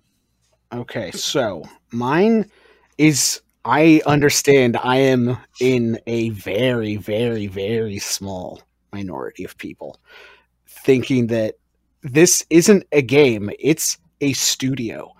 And it's Arcane Studios, the people who have made Dishonored 1 and 2, Prey, Deathloop. They undeniably have impeccable level design. I think that's just a standard for them, and they are so good at it. It's the gameplay for me in every I've played all of their games, just so we're clear, and I've played 2 of them to completion, which one was Dishonored 1, and the other one was Prey. Both are games that I can understand why people love them. I cannot understand why people love to play them. They are all of their games, for some reason, have this disconnect with me that I just feel like it's, going back to the Horizon thing, a chore to play these games. I feel like they're never fun or fluid for me, and that's not to say they're bad. It's clearly a me thing, because I am like a 1% of the audience saying their games are not for me. But I think Deathloop was the one that was the last straw of, even with Redfall coming out on Game Pass and not a single person in our friend group being like, yeah, I want to play that. I mean, there's no reason for me to even jump into it at this point, because Deathloop was that game that I played it on Party Chat and everybody listened to me go crazy, trying to convince myself that I liked this game and going, no, this is good. This is good. This is, yeah. No, I'm having fun here. And the fact that I had to audibly say I'm having fun probably meant that I was lying. And I could not grasp what the point of that game was, and I could not grasp why I would ever want to play it. Even if I understood the story, playing that game felt so dreadful. I was going through and dying and repeating, and I understand the concept of Groundhog Day, but boy, is that a bad gameplay mechanic for me personally. I think the same thing was felt in Dishonored, where somehow I could sneak around these people and do this, but it never feels satisfying to stealth. It never feels satisfying to confront people either and like go in guns a blazing. There, in no scenario do I ever feel like I'm all of their mechanics feel very floaty. So like gunshots don't feel like there's an impact. Stabbing people doesn't feel like there's an impact. there's just nothing to it that I feel. Like, I don't get that sense of Kratos throwing the Leviathan axe and it like hitting someone and you nail them and like you feel the vibration, and then when you pull it back you hear the thump from the audio. Like, all of those things in tandem with each other, playing that like orchestra almost of combat for God of War, I feel powerful, or I feel like this is heavy combat. Where in Dishonored or Prey or Deathloop, all of those games have that same problem of I feel like I'm paper mache. I don't know what it is, but if you poured just a little bit of water on me, I would melt.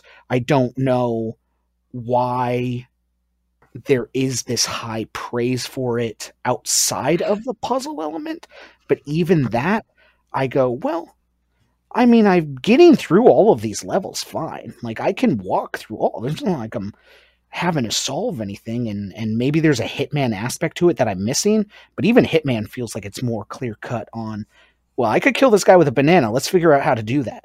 Where Dishonored, I'm like, I guess I could turn into a rat and eat that person, but I don't know why I would want to when I could just walk up the stairs. Like, it's something about that studio that just doesn't click with me personally. And that is one that, like I've said multiple times, I acknowledge I am probably the only one in existence that I know of besides another friend, just in case they don't want to be outed for it. I'm not going to say who it is, but like, we've talked about it, and it's like we keep trying and nothing's clicking. I think the closest I got was Prey, where I liked turning into cups and rolling around, and I liked their goo gun. And you know what? That was fun, and that was pretty much it for the rest of it. Do you know, I'm totally in agreement with you. Totally in agreement. So I'm in your 1% as well. I feel like everything you've exactly said, I'm not going to rehash it, but that is perfectly put by you. I think Arcane always have brilliant ideas for games like Dishonored. Like, the world of Dishonored was amazing. Like, this sort of steampunk depression. Like, it was so good, so good. Yeah. But I totally agree. Just the gameplay just doesn't deliver it for me. And do you know what's the thing is? Like, see, when you see people play Dishonored and they're obviously amazing at it, like you're watching like games, speed runs and stuff like that, and you're seeing people and they're playing it, and you're just like, wow, that's the way that game's supposed to be played. I can't play it like that. Yeah. And when I play it, it just looks like shit and feels like shit. I've played Dishonored. There's 3 Dishonored in it. I've played 2 Dishonoreds. I've completed the first one, played some of the second or the I don't know if it was the second or the DLC. I can't remember what one I played. And I've played Deathloop, and I got like the first 3 hours of Deathloop, and I was like, this game, it's just no for fucking me. It was exactly the reasons as you were saying. I was just like, no, man. I mean, they were, in the adverts, they were touting it as, oh, it's sort of like Hitman. It's sort of like Hitman. And I was playing it, and I was like, this is fuck all like Hitman. Yeah. You know? But I have to say, I'm totally in the same boat with you. Arcane, their worlds and all that are always good. Their ideas are always brilliant, but for me, it just doesn't deliver as well. I totally agree. Do you have anything to say, Mac? What do you have to say for yourself? I think I never played any of the Dishonored games, but I felt like looking at them, I never really felt like they looked like the kind of style that I was interested in. I thought that Deathloop looked like a good game until I seen the kind of gameplay loop as well. So I understand why Arcane's as a studio is not quite there. I mean, Prey as well was something that I was interested in getting into until I'd seen the kind of gameplay. It's just not the right style. It's not the style that interests me. So I tend to just kind of stay away from them as well. I wouldn't say that I have like a massive dislike or anything. I just know it's not for me, so I just not tried them. I had when Gary was playing Dishonored, that kind of style, like I played Thief instead, which it was just a wee bit more. I don't know. I felt like it was just that tiny wee bit more kind of grounded in I don't know. I don't know what like like what I felt, but it just was a wee bit different to how it looked like that played. So I don't have too much to offer because I don't play any of the games. I just know by looking at it that it's just no my cup of tea. So I've never really tried it. I think I've always kind of liked. I've heard good things about the likes of Prey, but I'm getting to that point in life now where if something doesn't really interest me, I am no fucking trying it because I don't have enough time to play the games that I've got, so I probably end up in the end just giving it a miss. But I can understand, obviously, like I know you're a wee bit trepidatious about pitching a studio like as general as that, but they do have a very, you can join the dots between all the different games. In terms of like, you could look at it and identify that it is an Arcane game, and there is like a very, very obvious like through line between all of them. So I can see why like some people be like, well, you're painting them all with a kind of one brush, but even though Dishonored was like a certain particular type of game, and then like there is very strong differences between Prey and Deathloop, but there's just, I don't know, it's just that kind of that smell of Arcane about it that it's just not quite there. Fair enough if people like it though, but I can see why you might know. Yeah. So I think we've started this topic for a good while, so I think we should just maybe continue everybody else's topics. Everybody else is happy with that. Yeah. I don't want to end up going about 17 hours long because I feel like this topic we could end up getting revisited because I've still got some and you've still got some, so I think we could literally go on forever for this conversation. But no, I'm happy that subject went well. I'm quite glad we did that one. And who's next? I think it is social media next. Who's that, Sean? Go. That was my good self. So I had as like I said at the start of the episode, I had a few ideas, and this was just one that I thought was pretty good. Just given the kind of current climate in the last few years as well for everybody. So just kind of setting the scene, I thought that it would be good to probably start from the beginning, like any good story, in terms of social aspects and social media and all that kind of stuff. Like I was writing down a note of all of the kind of social medias that I've had or been involved with or whatever it is for since the very beginning of accessing the internet and stuff. It's so weird because when I was young, like I've always had the ability to speak to anybody. I think I've maxed out my perception skill in terms of like being able to know like who to speak to. Like, so as much as like I don't always have the charisma or whatever it is to be able to like speak to, like when I was young, like proper young, I was always describe myself as like quite a shy person, like as much as like Gary will laugh his way off this podcast, but I didn't really, I wouldn't have said like I was anything like social whatsoever, even especially in school as well. I always said that one of my biggest like regrets was like not trying to like delve into that kind of side of me when I was in school, because it would have maybe made things like just that tiny wee bit easier, in terms of being able to actually like tap into that confidence that I now have. But that comes with time and comes with life and stuff, so it's not always something that you can just hone into, especially something in the past that's fucking literally impossible. But when you look at like social media in general, when I first started using like computers and things like that way back when, I actually think it was my cousin that kind of first introduced me into the kind of social aspect. Like I just used the computer to play like games on like Cartoon Network and play games on like Miniclip and all that kind of stuff, like way back in the day, or play like pinball like on the computer. Like I wasn't really doing anything like too spectacular with it, but she kind of introduced me like back when like AOL was a thing, to like chat rooms, so like AOL chat rooms and stuff. So I used to just go in and like look at this, stuff that people were talking about on like the Cartoon Networks stuff. Like it was very much like kid based stuff. I was really young at the time. So that was like that kind of first side where there's like, hold on a wee minute, like there's actual like other people here, like there's people like speaking and all that kind of stuff. So I don't know how I got started on this kind of side of things, but when I was in high school, obviously like MSN Messenger was this big thing. And it was like, oh, what's your Addy and what's your thing? I don't know how I got so many people or so many different people adding me at the time. I don't know if it was just like like I was trying to think.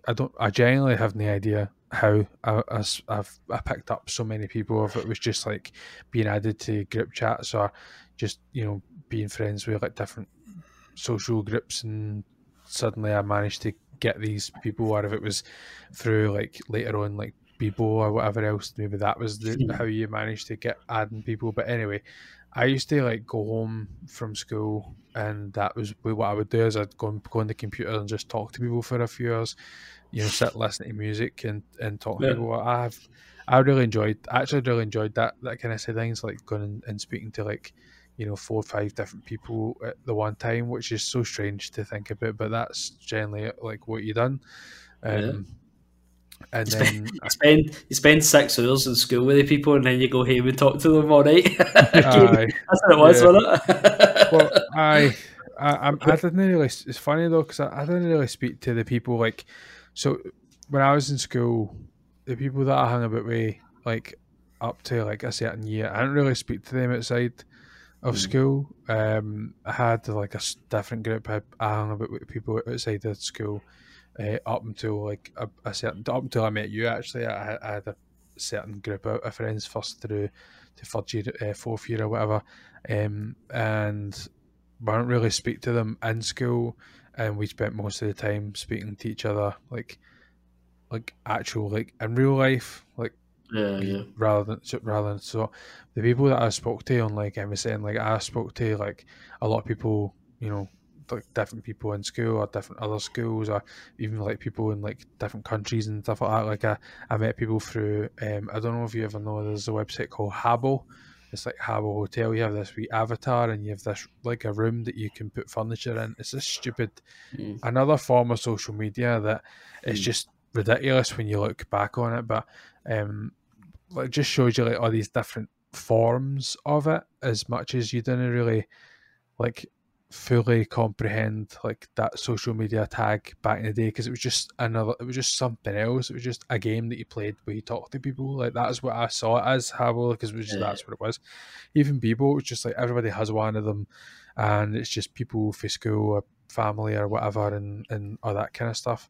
It wasn't really until like you start looking, as you get a wee bit older, and you start looking at the whole side of Instagram and Twitter and whatever else, like getting on Twitter and posting stuff and trying to like, I don't know. At first, when I first started using Twitter, I never used to post it, and I'd be generally too scared to post anything on Twitter, because I was like, what if I post something and no, like, I'm sure everybody's the same, but it's like, what if I post this and nobody likes it? Nobody like sees that. I mean, how stupid is that? Like, what does it matter? But it does affect you. And then it was like, well, what if I respond to this person and they don't? It's that conflict thing again. What if I respond, or what if I say this thing and they don't like what I've said, or say whatever it is, or I'll just not say anything. Then it's not really worth it. And fuck me, I wish I'd stuck to that, because when I then started to get to know people, when I started to get to know people more, the whole Twitch thing was a complete like blessing to me at the time that I found it, because I found so many. I came across like Hoodie, prime example. I came across some really, I would never take it back. Some really, really cool people, great life changing people that I've met through that. But as good as the finite number of people that I've met the other side completely fucking weighs them right off the scale. The day, I'm sorry, but the day, because I can see my house from up here. I'm off the scale. it's because there's just so much there's so much stuff on like social media these days now, where it's Twitter in particular. Like everybody keeps saying, "Oh, Twitter's a cesspool. It's just it's like, yeah, because you have made it like that. Like you don't have to say everything. Yeah, you don't have to post about everything. Post every negative thing, everything. Like you don't have to do that. You don't have to have an opinion on everything. You don't have to, think that you need to correct everybody. You don't have to argue with everybody. You don't, genuinely, you don't. See the anime I'm watching right now.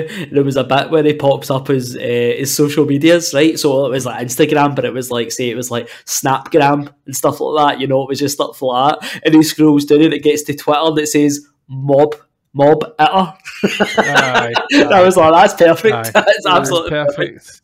Absolutely perfect. So it's just it's that kind of thing where the whole cancel culture thing and all that kind of stuff. Twitter is so powerful. To put aside all that Elon Musk shite, I genuinely hope he burns the fucking thing to the ground, right? But put that to the side, right? Twitter for me, like over the years, has been really, really good because it's fucking quicker than the news. Like stuff breaks on Twitter quicker than any news channel or fucking newspaper ever could, because there's no fucking rules. You can post whatever the fuck you want, unvalidated, whatever. People just post shit. Oh, this has happened. Oh, there's a fucking person with a gun inside Asda. You're like, oh no, like, oh, I hope everybody's all right. I've light a candle for you, or that shit. And then it's like, oh, actually, it wasn't anything. Like, it doesn't matter. You can post anything. Or you get like news or like transfer news, or like somebody said stuff like letting celebrities onto that is like, it's funny, some of the funniest shit ever, because they just say like stupid stuff or whatever, and it's like, oh, I can't believe they just said that. I'm going to follow this kind of thing to see what's happening. But there's just so much stuff on there that it's so hard to it's hard to switch off from it. It's become a very, like, I am so fucking addicted to this stupid fucking thing here. It's unbelievable. I genuinely don't. I don't go on it anymore. It's just completely affected my concentration. Just to the point that if I'm playing a game, I know everybody says this, so it's not woe is me for anybody fucking starts, right? Everybody does the same thing. If I'm watching, like, if I'm playing a game and then like something's happening, like, I'll pick up my phone sometimes or whatever. So you're just trained to like fill in the gaps. Yeah. So when I'm now then, like, say like at work, for example, and I'm like waiting for files to copy over or doing something or whatever it is, or even like, oh, I'm walking to the bathroom or I'm waiting for my food to heat up in the microwave, I'm like, oh, fucking on the phone, let's see what's happening. Like, I don't like that. I don't like that side of things. I think that's just like, it's a total, like, you're not even letting your mind like completely, zone out or reflect on anything. So that whole that idea of just being so fucking attached to your phone, like, that's wrapped in what I was trying to kind of get out of this topic, is how to try to come off of that, how to come away from that kind of thing in general. Like, and I don't think the answer is completely like oh, I'm going to try and go a full day without my phone. Like, no, they're quite important, these things. Like, I use this to communicate, like, with my parents every day. Like, I phone my mum every day on the way home from work.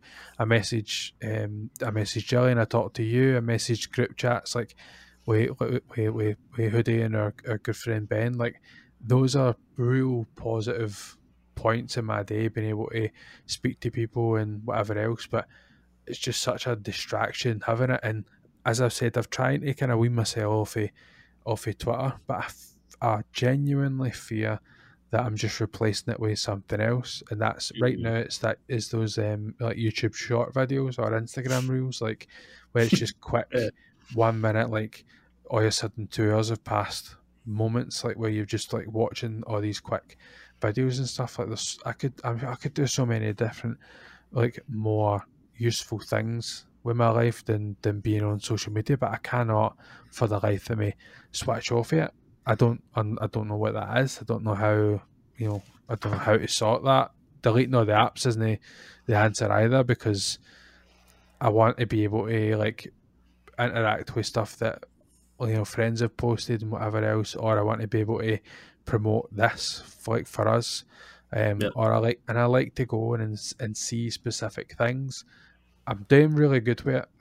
It's not as bad as what I'm trying to make sure I stay away from the conflict side of things, which was the last kind of thing I wanted to mention about, is what you don't want to see, in terms of who you unfollow, what you want to hide, that kind of thing. Like, I've seen so many people, and me and Hoodie have joked about it before, like where it's like, I'm taking a break, guys, from social media. I'm going to go off now. I'll see you on the other side. And it's like 2 hours later, they're back at it, like a bad fucking habit, And it's like, come on, man. If you want to take a break, take a fucking break.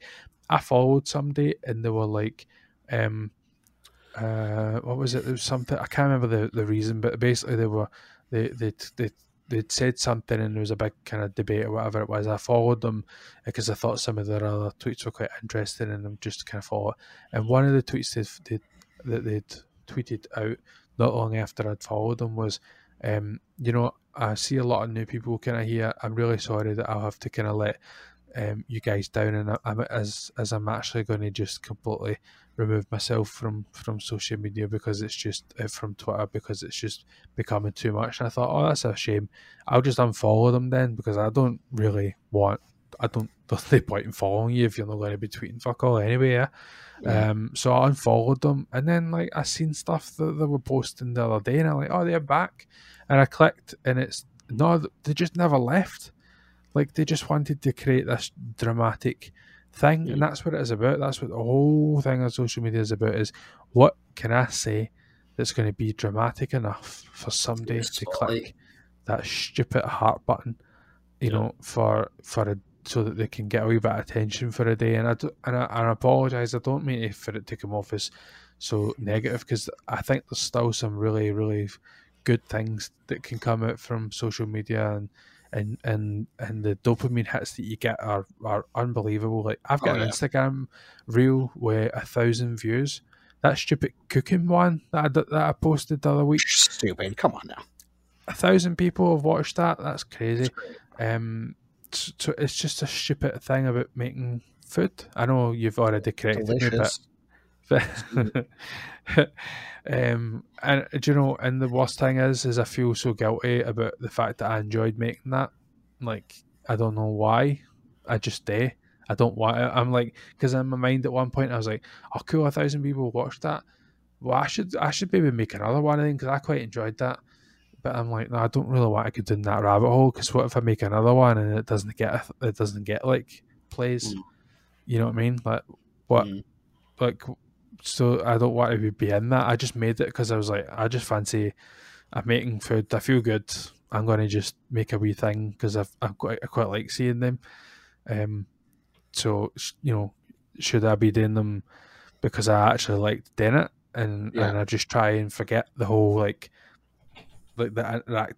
Do you know what I mean? The interaction side of it. Like, so if I do it and it doesn't get them, like, should I just try and do that without even looking at it? Because I'm not looking at the plays. It's this Instagram stupid app tells me that 1,000 people. I don't know how many people have played it. Your next one needs to have the TikTok voice woman. I just got home. Going to make my Nando's pasta. 100%. Oh man, that's 10,000 likes. Yeah. I will do that, but only if it's you doing the TikTok thing, and I'll send you it, and you voice it over. So yeah, I don't have too much more. Like, I'll throw it at Hoodie, because I'm sure he could probably touch on a good few things that I've mentioned. I didn't want to like go and be like, oh, that's my early bit, and then throw it back and forward. Like, I just thought that it would be better just to kind of run through. Yeah, like how I was kind of feeling about it. I'm sure I'll come back in, but That's just generally how I feel just at the minute about social media in terms of how I've evolved with it, and it's really just been a thing with the time. Like it's been, if there's stuff to talk about or whatever it is, following like say kind of funny and all that kind of stuff over the years. There always was that kind of some sort of kind of community talking online kind of thing, but I'm just no one for that. I just enjoy seeing or watching content and stuff, but I don't really enjoy watching or listening to most of the people that talk about it. So I just trying to like wean myself back, bring it way back a wee bit, and make sure that I'm kind of looking after me. Yep. When I saw the doc and I saw your topic, no offense to either of us, Gary, but I thought this was the most interesting and relevant one, where thinking about what social media has done to society, and keep in mind, society is 25% of America. I can't account for the rest of the percentages of the world, but Twitter is 25% of this country. That's barely a drop in the bucket when you really think about it. And so it is an incubation chamber. It is an echo chamber for two different mentalities. And I think it was a destruction of all personality, where I jumped onto social media very young with MySpace. I think that was my first introduction to, oh, this is kind of fun. This is interesting. But that was a hub for community, similar to what you were saying early on for Habble, I think is what you called it. That's what MySpace was for me. And I think MySpace was a creative outlet to, I'm going to design my page and it's going to be fun and colorful, and here's some music that I'm embedding, and here's all these other little fun, widgets that you can add, and it's like a small personal experience that you're enjoying. And that turned into, Toontown Online. That looks fun.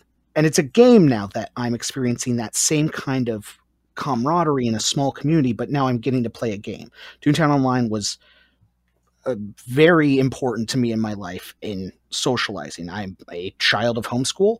I did not have a very big social life early on. I had friends later on, but I think friendships, this would have been a great segue for the third topic. But for now, I think friendships at that time were very much singular moments that I had more than long-term things. And that's where Toontown Online changed that for me, where I made friends on there that I talked for years with, that carried over into the 360 era. And Xbox Live was my next upgrade into what I consider to be social media, which is any kind of social interaction that is coming from an online stance. And I think all of that connectivity and that integration into my life kept bleeding in more and more, where that became almost an identity, whether or not it's the same kind of... I tend to try and uphold the person I am online the same way I am offline. And I like to stand by that as much as I can without, I don't like sacrificing my morals or ethics for some kind of goal. And that's how I've maintained my online experience throughout wherever I am. But it is that thing where you start to micromanage through this 360 era for myself. Oh, okay. Well, I'm spending so much time on Xbox Live now. It is almost more than half of my life, because I have to be like, well, I've got this game at 6. Oh, I've got to be in this party chat to discuss the league at this time. Yada, yada, yada. It's now becoming a part of my life. I can't just turn it off anymore. And then comes cell phones, which I think are the detriment to all humanity at this point. We are so reliable on these things. We are so addicted to them that we forget that we even have to remember phone numbers when it really counts. We can't even put down our phone and simply remember our own phone numbers half the time, let alone anyone else's. And I think that is such a scary place to be. So when social media was introduced to that same addiction and that same reliable and dependent source of information, and we no longer looked outside of that, that bubble just consumed everyone, including myself, which started with Instagram. And I think that is what created a lot of my depressive thoughts. It created a lot of my anxiety. And that was so early on and so ingrained in a child that it was hard to ever shake. And I think of how many kids right now are being inundated with it on a much larger and faster scale. And it is getting to you in seconds rather than minutes or days like it was for me back in my era of the beginning of this. Like Instagram to me was, here's this, shoddy filter that's like a sepia and, a weird picture of like a notebook with a drawing in it. And I got a few likes from friends or whatnot, but then I moved on. But then jump cut to where we are today and how much we all rely on it and depend on it. And it's our social interaction. Most of us do not have friends offline. There is that reality now where so many of the people that I talk to say, well, no, everyone I know is here. I don't have anybody else. And that is just a factor of why I think social media is so scary. But I will say, without it, that platform you were talking about, Mac, is very important as well. I say all of the scary things because there are so many positives to go with it. I think the fact that I have met both of you and you two created this thing and then brought me on would have never happened without social media. It would have never been a reality. Podcasting probably would have never been a reality. I'm not going to tell your story, but even your relationship, right? How important was that to you with social media, Mac, and understanding like that aspect of it and how important that impacted your life? The same way friendships have impacted mine. I wouldn't be at the place I am confidence-wise or cared for or supported without it. So I understand the qualities and the negatives, the spectrums that they come from and the far sides of it. But I think social media is far more bad than good personally. The same way you're thinking of the scales. It is a scary thing to think about. I mean, and this is all going to be long-winded. I'm going to go the same route as you did, Mac, where these are just all my thoughts and whatever have you. But the other element that I've added in is art, right? And whether I'm good or bad does not matter. It is the fact that I have taken it upon myself this year alone to upload a single drawing every single day. And I will keep doing it until we get to the end of the year and we'll see where we go. But playing into what you said early on, do I want to post this? Because what if nobody likes it? What if nobody responds to it? What if nobody interacts with it? All of those things affect me, affect so many of my friends, where you are always second guessing your quality of life and your worth in this place that we are at, where I don't think in reality most of us would have experienced if we hadn't had social media. I think most of us would have, sure, had second guesses, sure, maybe overthought some things, but not on the scale that social media creates. Because there are times where I'll put out a drawing to have one like. And although I am greatly appreciative of any likes, it is that thing of, so this was bad. That's the only way I can take that, right? This was bad. Nobody else liked it. And that's horrible to think, somebody who was 14 in this era of social media interacting with that. I put out this picture and that is their only sense of value is so scary. I worry for what that does to kids especially, and even the adults that I talk to, like how much it has affected them to the point where they become paralyzed to the idea of doing anything. Like you said, oh, I made this video that was really successful. What, do I want to put out another one? Now you're starting to second guess it. Now you're doubling down on what social media does best, makes us doubt everything we know. We lose what I began with, morals and ethics that we believe in, because social media is tricking us into this idea that you have to sacrifice something in order to get somewhere or do something or succeed. And what is a measure of success anymore? Because so many people measure it by numbers, but shouldn't it be the growth that you earned, the growth that you have developed in your craft, whatever it may be?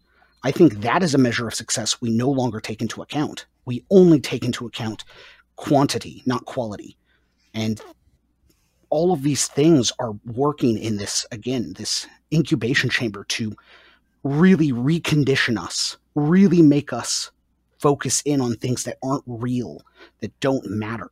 And then the echo chamber saying all of those things and validating all of those things because I put out a post and you know what? Somebody on it said that I am not good at art. Oh, you're right. That one person did say that. 40 people liked this post, but that one person said they didn't like this piece of art. So I'm a bad artist because I've been reconditioned to think that's the value of what I am. That's all I am. I'm one comment, I'm one like, and there's nothing more to it. And it's so depressing. And I think mental health is a big factor in this conversation of it is rising higher and higher and higher because social media is such a detriment to society and so damning to many, many people, whether it is 25%, that's enough to say, well, that can spread. Like the impact that social media has had on world events, on political driven agendas, to health, to countries' entire regimes. Like it's undisputable how powerful this platform is. And that's good and bad, but I think it leans far more into the bad space. And I continuously worry about that. I continuously think, oh, we have to stop. We have to get away from this. As much positivity as any of us can create, as much positivity as any of us can do, somehow it always gets drowned out. Somehow it's always outweighed because the algorithm says negativity is more popular. Negativity is more interesting. Half the things I listen to are driven because, well, I kind of want to hear them shit on Avatar too. Like that would be fun. And that's just the reality. But at a point, and I've reached it, where I go, no, I can't even listen to this. Like if you're going to shit on this thing just for the sake of it and you have no constructive criticism, I have to move on. Like there's so much negativity. And I hope that, you know, it swings the opposite way where I'm going even. And where you've gone, where you're like, I'm trying to wean myself off this because I understand what's happening here, down to the point where people are capitalizing on suicide. People are capitalizing on self-harm. People are capitalizing on depression or anxiety as not even in the virtue signaling standpoint. They are also capitalizing on the I'm just so overwhelmed. I don't feel good. And then the next day they're fine. And they put out a poll about how on a scale from 1 to 10, how good was I at being depressed? And that is another scary thing. People are putting out dance videos on TikToks where they are just dancing and smiling and happy while they're telling these unbelievably disturbed and morbid stories. And although I am a big proponent for mental health and making sure that it is destigmatized to the fullest extent, that we understand that everyone needs to talk, everyone needs to be heard, everyone needs to understand they are not alone. There is a level of clout chasing that we're using mental health for now. And that is playing into everything I'm saying of what has this done to us? What has this reduced us to? Our ethics and morals are just being erased more and more and more. And it's so scary to watch. And it's so scary to just be a bystander or be an active participant. And none of it matters. None of it. Even the bad stuff doesn't really matter because we have all become cynical and jaded who are in this bubble. It is a frightening reality. I think, you know, most people can use it casually, and that's great. But I think there are a lot more in the majority that are using it and going, well, what's my self-image? What's my self-worth? What is my value? And question it all based off of a like or an interaction. And that isn't what people are. We are far more than one singular moment on something that is a bunch of zeros and ones. This isn't real. None of it's real. The friendships we can make, they can be very real. The interactions we have and the arguments we have and the lack of interaction we have isn't real. It just isn't. It isn't a value. You are valuable no matter what. You have to remember that. You have to take that in and go, okay, just because I feel in this moment, this is not the reality. Turn off your phone. Put it down. Go somewhere else. Hell, even though it is not the right way that I go about it, I will shut off my phone and I will disappear for a long period of time, as many of my friends know, and they are so gracious in letting me come back and being just as normal as can be. But it is a thing that I actively participate in where I have to disappear because my panic attacks are getting out of control because I'm so consumed by this thing, and it's so easy to get caught in that you don't realize it's an addiction. I think that's the scariest part is you don't realize it's an addiction before it's too late. So I think social media has been this thing that more and more I'm understanding is of no value if it is such a detriment to all of us and how we interact with each other, and even down to the bare minimum of, oh, I liked this thing. Fuck you. You're not allowed to like that thing. You fucking idiot. What's wrong with you? Like, come on. Would you do that in real life? I would do that between you guys, but we're friends and we're just joking around and we know that. But these people most of the time aren't. It's like, well, what happened to our civility? Even that's gone. It's very bizarre. Yeah, 100%. I think obviously there's majority of that I fundamentally agree with. It's just it is becoming just a huge proponent. I have a huge respect for people who are able to kind of completely like stay off it to however that is they need. Like say my mum, like she's not on any sort of social media, not even Facebook, nothing whatsoever at all. Just does whatever it is. I think during the week she's just she'll come home and she'll make her dinner and she'll do her irons and watch TV or read a book or whatever it is, or talk to my sister or do whatever, tidy the house, go to sleep. Like it's like that's the kind of thing that you know what I mean, like you can go on WhatsApp and message people and have that kind of side of things, like without having to then go down the whole route of having to like put a poll up, as you say, or go and fish for likes. Like I should genuinely like post more things, like not out of like, oh, this thing got loads of views, so really I should post it. Like I should just do whatever I feel like doing because I take the notion to do it. It shouldn't. I don't even think that Instagram should be telling me how many plays, because it's literally like, you got all these plays, why don't you create another one? And it's like, I don't want to do that because of the plays. I just want, if I want to do it, it's because something else that I can cook that I like making, and I want to make a wee silly wee video.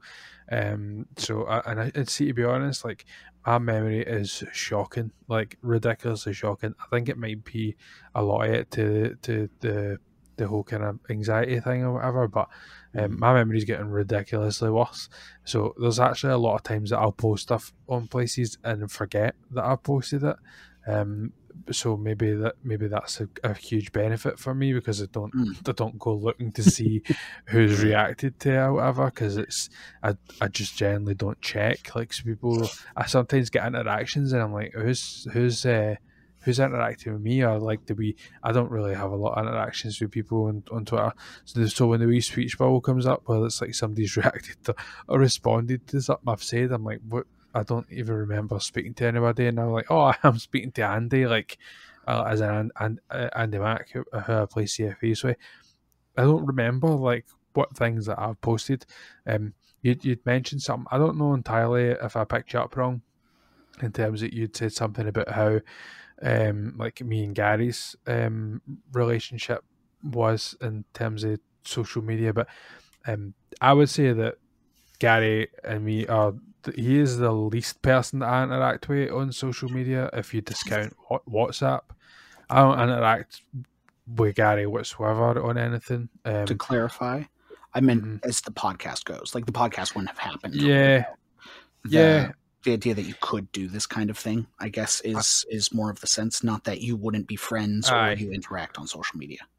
Because even like back, we didn't really use social media quite a lot back when we first had the idea of doing this. Like I was on Twitch, but not really on social media. It was just the idea of like I was creating it, but didn't really have the confidence or the knowledge for like how we would do this and post it. Like I always thought that me and him would have to be in the same room, and that was just never going to happen. Just because I didn't have the space for it. And Gary left with his parents at the time, and I always thought that you had to have the mixing thing and the headphones and you know, two mics, and you had to be in the same place. So I don't quite know if like technology was there for us to be in our you know, to be there for us then. And I think like a huge you know, component to this was me like picking up Twitch.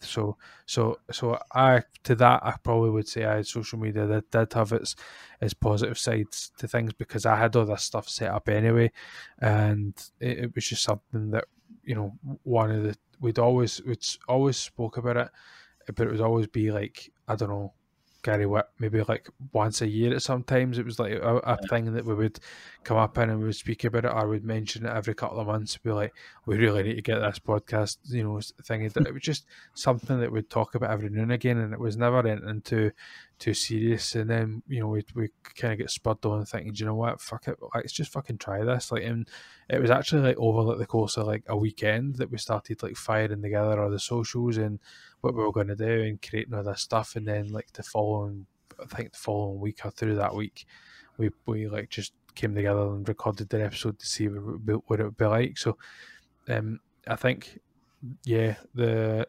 building blocks were definitely there. So we have to, you know, pay respect to social media for that side, if you want to call it that. But it's just something that that as you've probably said yourself, Hoodie, the negatives are too strong in this one.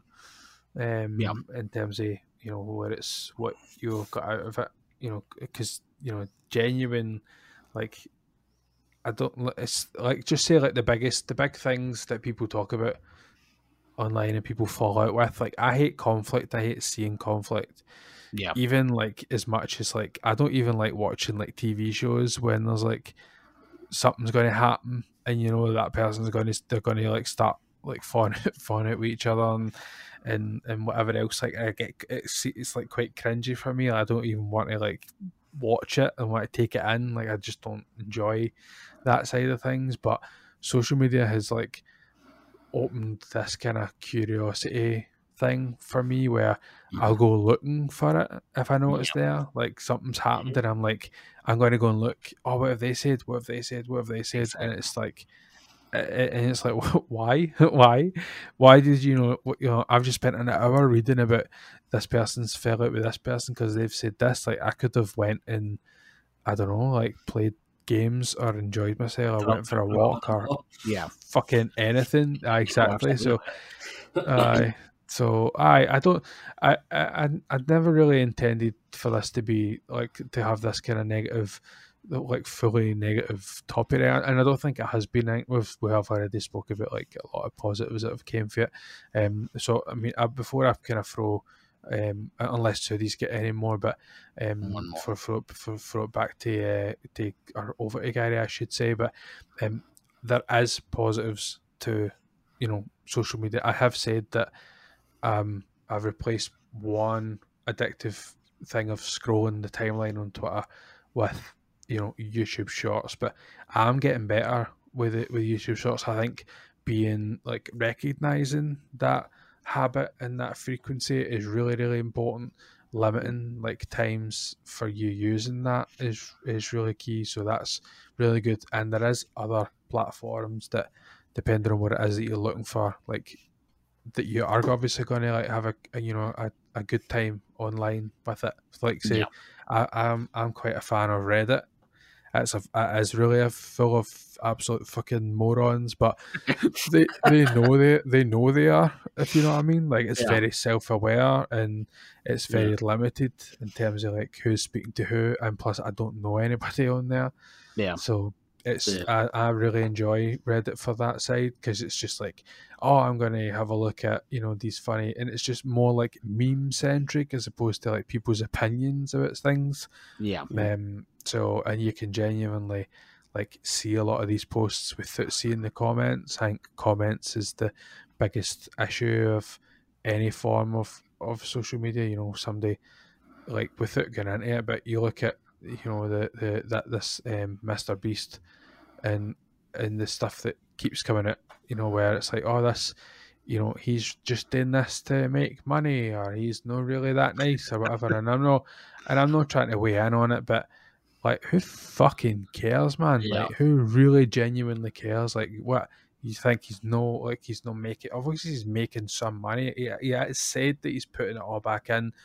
The guy's made these charity incentive things, whoever that is done, but like planting trees and removing plastic for the ocean, whatever else, and all that stuff. And he's gave away cars and money and all sorts of foolishness shite, like 1 million pennies and all that shit, and then he gives them to people and then takes them away and gives them money and stuff. Like, I don't get how people can be that, like, can see that and perceive him to, like, to not be like generous in that side. Like, they just want to like shit over things. Yeah. I'm not saying that the guy's perfect.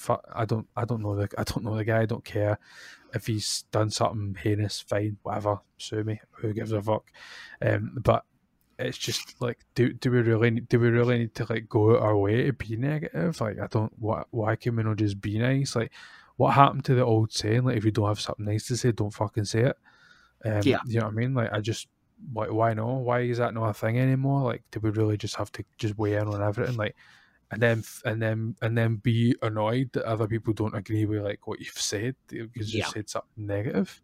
You know what I mean? Like, that's the biggest thing for me.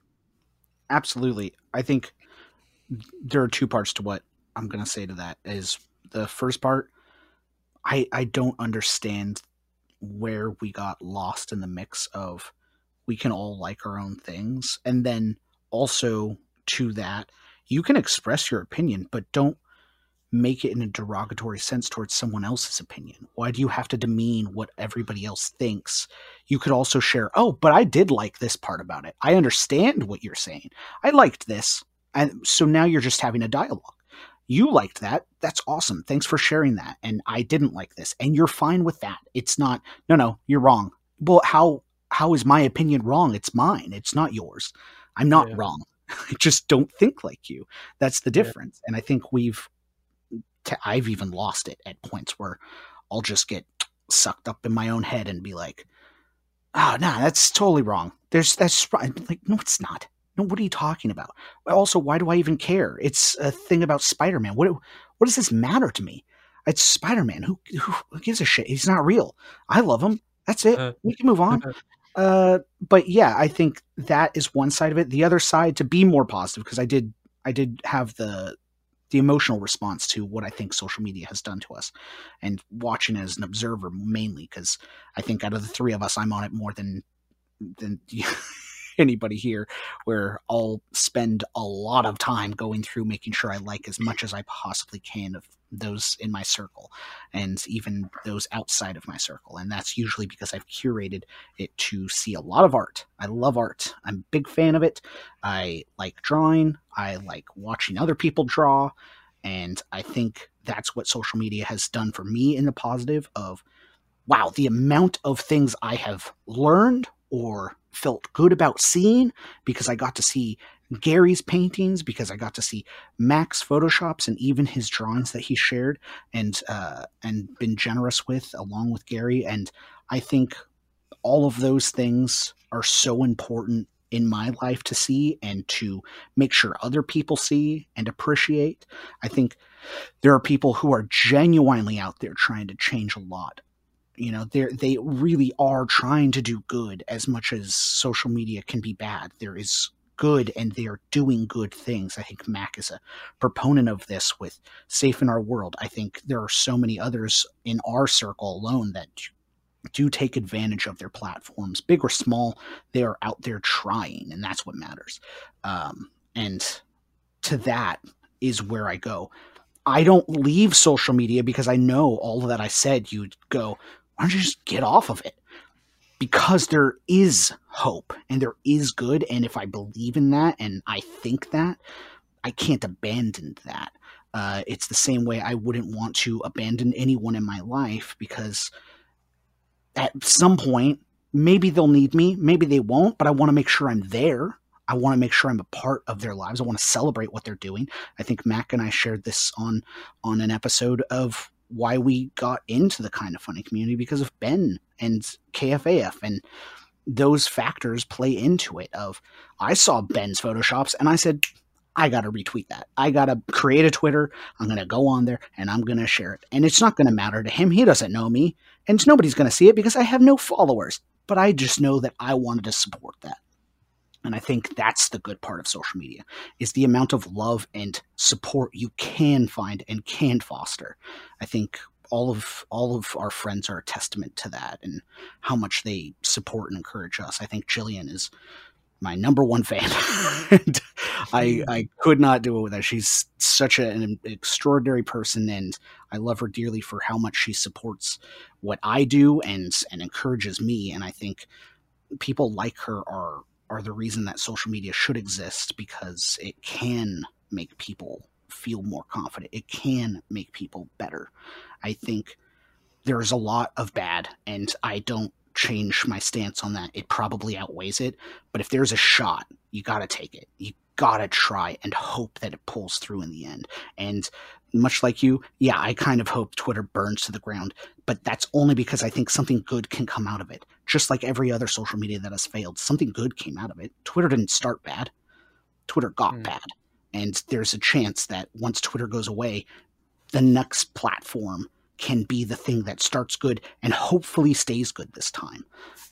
So that is the hope, and that is why I wouldn't leave the internet, because I think there's too much potential, and potential is just a powerful, powerful thing. Yeah, I would have to agree. Gary waiting patiently in the wings, taking it on, consuming it all.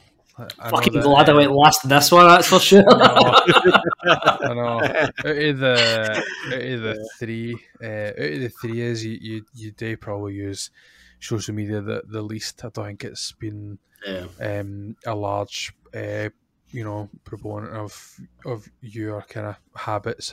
You've kind of come on and off it. It's fair to say, but I'll let you speak for yourself rather than me speaking for you. So, like Sean, like Donna time, I was that same dial-up internet, fighting your mom for internet time on the Messenger and Bebo, as we said earlier, talking to people just in your side of social circle. And then it was the kind of dawn of Facebook. What I really liked about Facebook at the time was I wrote it down here. I just kind of used it as a good time blog. And I think that's what Facebook always started to do. It was people you knew in that small community, people like your family, friends, and it was just like, I'm having a date with Sean.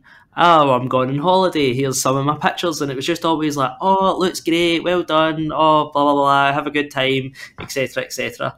So that's why I always liked Facebook. Facebook was always a platform for that. It was just always for people and it's a sort of community, a wee small internet community. Is just always everybody praising you, which is when you get to like Twitter and Instagram. No, Instagram actually. I wouldn't say Instagram's negative. I think it's got negative qualities, but I don't think it's a negative platform. Whereas I think Twitter, I know we're pure badgering on Twitter here, but I literally wrote Twitter is the currency is negative. That's what I think Twitter is. I found myself using Twitter when we started this podcast, and I was doing my art as well. I think the problem with Twitter is everything just gets buried in Twitter. Like, you can literally, I could write about 150 things in one day, and you'll be lucky if you get like 2 likes, because everything gets buried so quickly. And so which that means is everything is so unimportant. Nothing's important on Twitter. Anything that's important on Twitter is when somebody's arguing about it, which was the problem with me, because I don't engage in people's social medias really at all.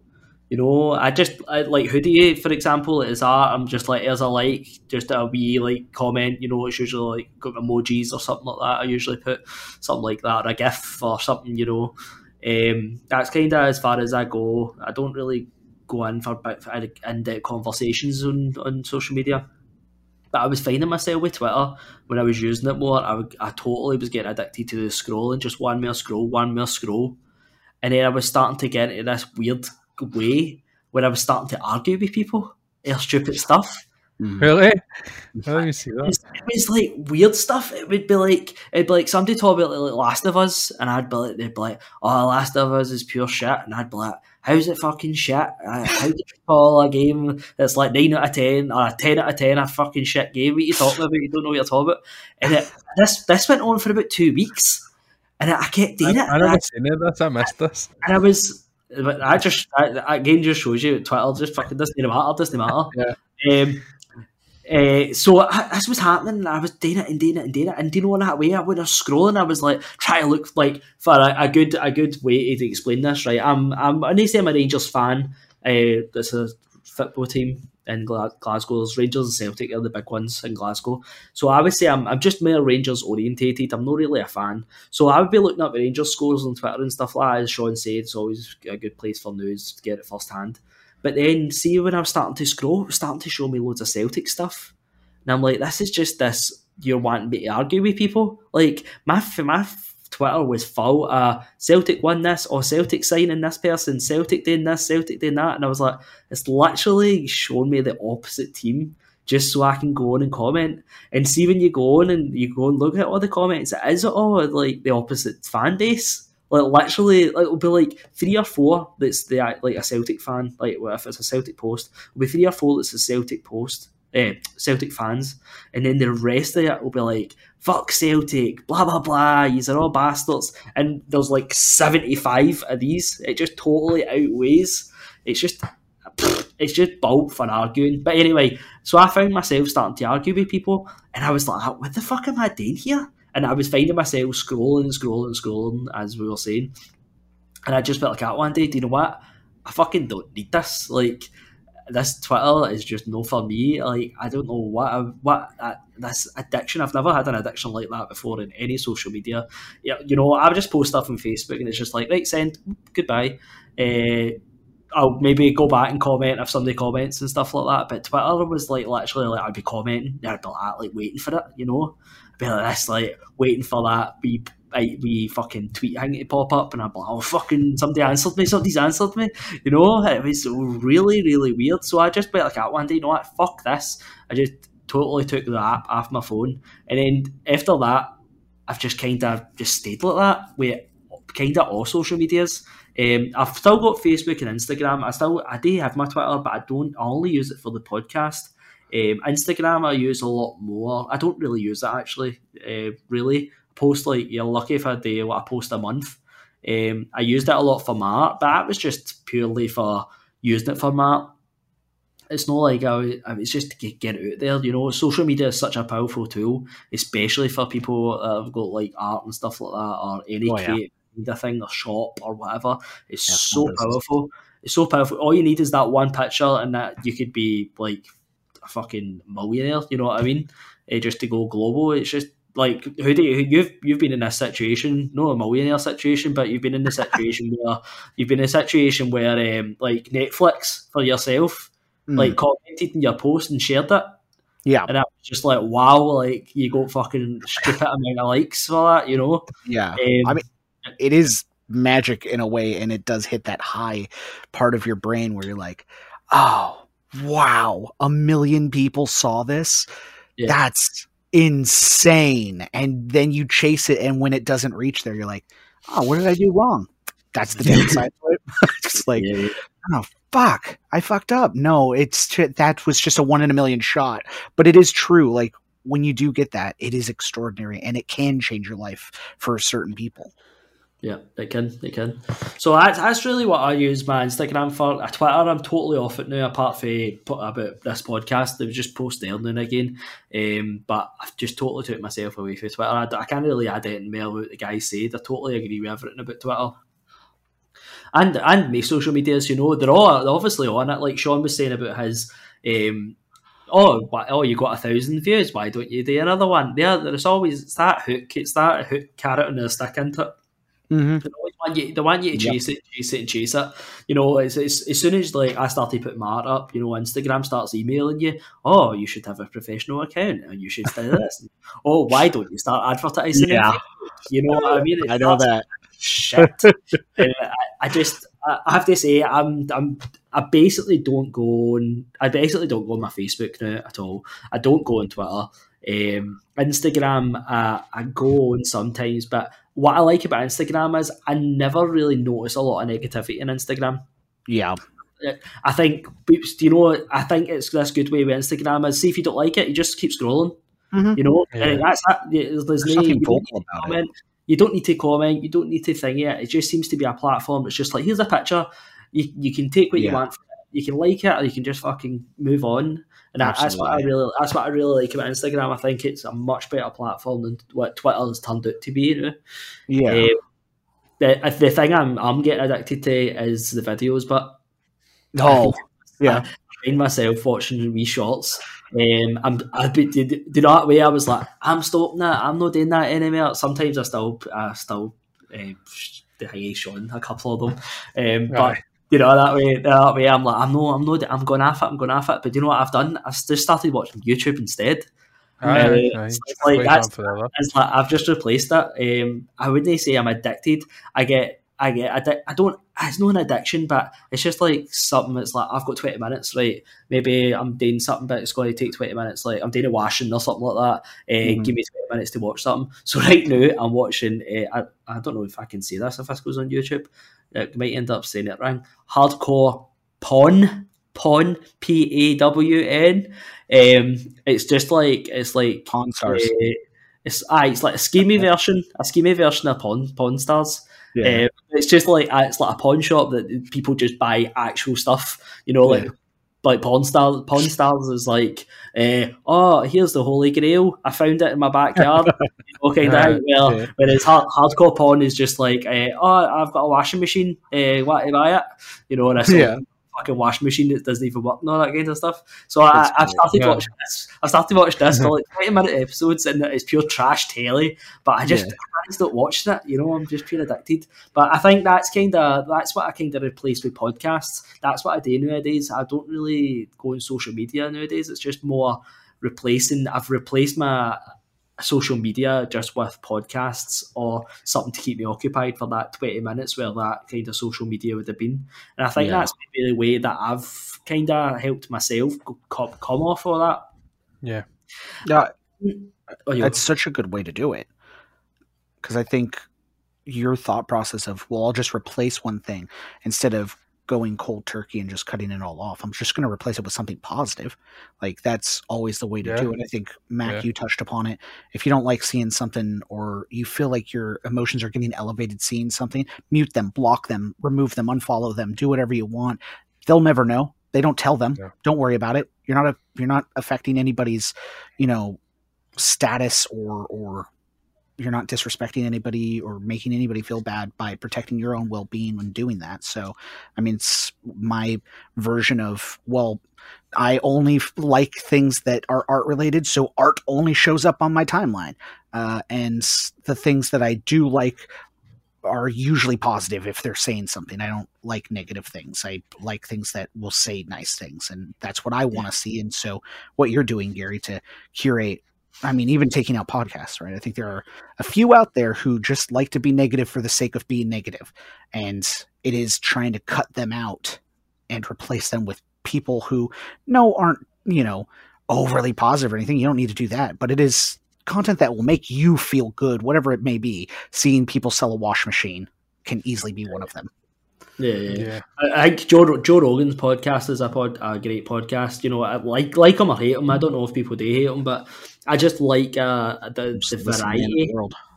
The variety he has on that show. You know, you learn so much, and he has like science professors on, and you know, like those the ones that I really like are when he has people that are like hunting. They're like professional hunters and stuff like that. I find that so fascinating.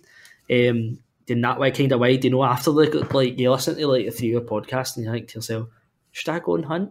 There you go. I think that opens my mind up. Like his podcast really opened my mind up. Whereas, as you were saying, if you listen to some shite or somebody just moaning like we've been doing for the last 2 hours, you're only going to get negative thoughts for it. Whereas if you listen to a podcast that's actually about a subject that you're interested in, or like Joe Rogan's, which is just about different stuff that you can pick and choose whatever you want to listen to, it actually opens your mind up to like conversations in your own mind that you could be like, so could I hunt? Could I actually go out there and kill an animal? Like, I'm a person who eats meat. Could I do this? You know, and that's the kind of conversations I have the kind of thoughts I have in my own mind when I listen to podcasts like this. So I think dropping for social media and actually adding more podcasts, or as you say, just like, I mean, Car Crash Telly, Pawn Stars has Car Crash Telly, but it's just something to just be like it's just different. It's different. You're having different social interactions and maybe even educating yourself sometimes accidentally. Yeah.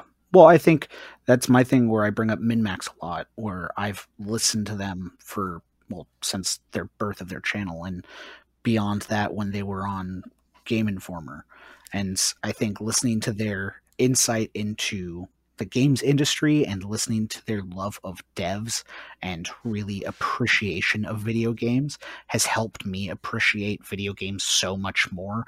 Not that I didn't, but it is that thing of, boy, do I not understand what goes on here, and developers deserve so much love, even for the worst of it. Like, even when we were talking about Horizon, trying to bring up constructive criticism than just shitting on something, I think is very important. And I think MinMax has fostered that in me, where I don't want to just say something's bad and not have a reason. Like, I want to give an example of why, so they're not thinking that I just think they're bad developer. Like, the amount of work that goes into game development is unbelievable. And at the end of the day, they're all people and they are all making something. And they are not this random entity that we could all shit on. So it's important to remember that. I think MinMax has helped me in that way, similar to what you're saying, where listen to things that inform you or make you feel good or help you feel encouraged to do whatever it may be, agree or disagree. But, you know, I think that's important. Yeah. And if it was a Twitter post, it'd be your game shite. Here's a bit to your life. I mean, that's it's in a nutshell. Also, if you do, you mentioned art quite a bit. If you do art, please keep it out there. Please keep doing it. Please put it out there. I really love seeing it. I know maybe one like doesn't matter in the grand scheme of things in that moment, but it matters to a lot of people who do see it and just don't like. That's also a very big possibility that people just aren't thinking about it. There are so many times I'll watch a YouTube video and I forget to like it and I go, fuck. And I got to go refresh and go back to the video just to like it because I just forget about it. It's such an easy thing to move on from. So like, just keep putting art out there. Listen, man, I'm putting one out every single day. And that's just so in 365 days, I can look back and see how much I've improved. Just do something silly. Draw a stick figure. Do something if you want, but don't let it, don't stop yourself because one like, you know. Yeah. Do you know what the most amazing praise I've ever had for doing my art and stuff like that? There was a woman in my work who totally like loved my art and stuff, and she kept asking me about it, and she was asking me like how she could get started, and I kind of said to her, you should do this and you should do that, you should do this. And now she started drawing and stuff like that, and then she started doing photography. And she always kind of said to me, she was like, "Oh, it was like because you started your art, like, and I had that knock on effect on me." And I was like, "It's like that you can't get that's just the highest praise.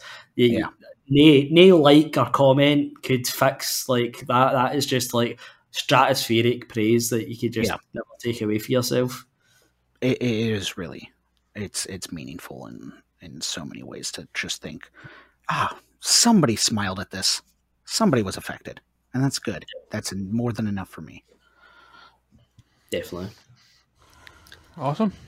So yeah, I think we covered the bases there between early journeys and stuff, and how social media is affecting us and the negative, but also very much in the positive as well. So I think fine tuning is key.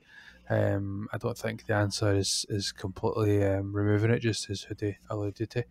It does bring a lot of positivity, and a lot of that has been in the form of friendships and stuff like that as well. So, and that probably brings us onto our Hoodie's topic, the final topic of the show. So I'll let Hoodie set the scene on the reason for choosing this as his first topic. So I take it away, Hoodie. Okay, so mine plays into both of your topics, where I have made friends from both things, social media and games. And oftentimes I think, how did I make these friends? How did that happen? And so my topic is, how do you make friends? And more importantly, how do you maintain friendships? Because I think that's such a fine line and a dance that most people take for granted, how easily friendships can just disappear, and it's really doesn't have to be a big thing. Most people just fade away and that's it. But how do you maintain a friendship, let alone get one? I think is a topic that was important to me, because there are so many people that I'll see be like, I don't have any friends. I don't know how to make friends. Like, how do you even make friends? I'm assuming when we were growing up, you guys met in school, or you guys met on the playground, or for me, I didn't meet anybody in school because my school was a house and my only classmate was my mom. But when I did want to make friends, I'd go outside. It's a scary subject to talk about, but the outside world is a great place to meet people, or was, because when you were a kid, you were, restricted from these like fears of rejection, so you could easily do it. But as an adult, golly, it just feels like an uphill battle to make a friend. Like, you're like, I don't want to reach out to this person. What if they hate me? What if we don't? Why would I want to do that? I might as well just be sad and alone forever. It's just easier to do that. So yeah, I want to know, how do you guys make friends in this era of humanity? And also, how do you guys maintain your friendship personally? Because I think that's also a great aspect to it, because you guys have been friends forever. I mean, Gary, do you want me to step up first? I don't think Gary makes any new friends these days. Nah, especially online. Friends. Especially online. No, I think it's funny. I don't think there is. It's unfortunate to say, right? But I genuinely don't think there's like an exact science to making a friend, if you know what I mean, because there's just too many variables in there. Like, if you see somebody, it's just a natural occurrence to get to speak to somebody, and some people, through no like fault of your own, just you can't force something. You can't force a friendship. You can't force something to happen. You either click or you don't. Some people need different levels of maintenance, if you want to call it that, in terms of like to make them from like an acquaintance to like a friend, and plus different people have different understandings of what a friend is as well. I think one of the key initial things, if I was to take a shot at it, is really to have a look at understanding like how others like feel and like what their needs are, because everyone is different. What I mean by that is like, if if you're speaking to somebody about something, especially like face to face, you get a lot of kind of cues and stuff about what like interests that they like might have, or what they want to, like what their um how they receive something, or how they react to like how you're speaking to them or whatever, or what you're speaking to them about. Like, I know that if I wanted to speak about a particular topic, like I can't really use Gary's example because we have a lot of like, we share a lot of the same kind of interests or whatever, but just, I know, and to be honest, Hoodie's quite a bad example as well, because he'll talk to you about anything and respond positively about anything. But just say that he didn't, right? If I was to talk about Hoodie, if I was to talk about like football with Hoodie, for example, right, he's not really into like sports and stuff. So if I was like a big sports guy and only wanted to talk about sports, then our friendship's not really going to go anywhere with that. Like, it's just no, like. But in the same vein, like if we Gary, for example, if let's just say I wanted to talk about Xbox stuff, right? Gary's no receptive to Xbox stuff, right? It's not really an exact example. I can't even really think of anything that I would want to speak about that Gary's not overly interested in, that I am interested in, right? I'm it's just golf. one of those. Golf, right? It's just one of the things like that. You know the other person's doesn't really want to speak about it, so you just don't. Like, you just have to be like, what you just have to know what, or try and understand what the other person is looking to speak about in that conversation point. Like, I don't think that purely exchanging comments back and forward on social media and stuff, like, you can keep a friendship going like through that, because I don't think you really get to know the person like by doing that. Do you know what I mean? So just purely like being on Twitter and being like, oh, I like that, or you like that, and you get like that kind of bond. Like, it's a bond that's purely based on just that, as opposed to like how you feel like about that person, how you trust that person, like how you kind of dialogue with that person. I think there's a fine line between being friendly and being a friend, isn't there? Yeah, aye, no, 100%. Yeah, absolutely. I mean, I can talk to anybody, but like, I don't consider everybody a friend or whatever.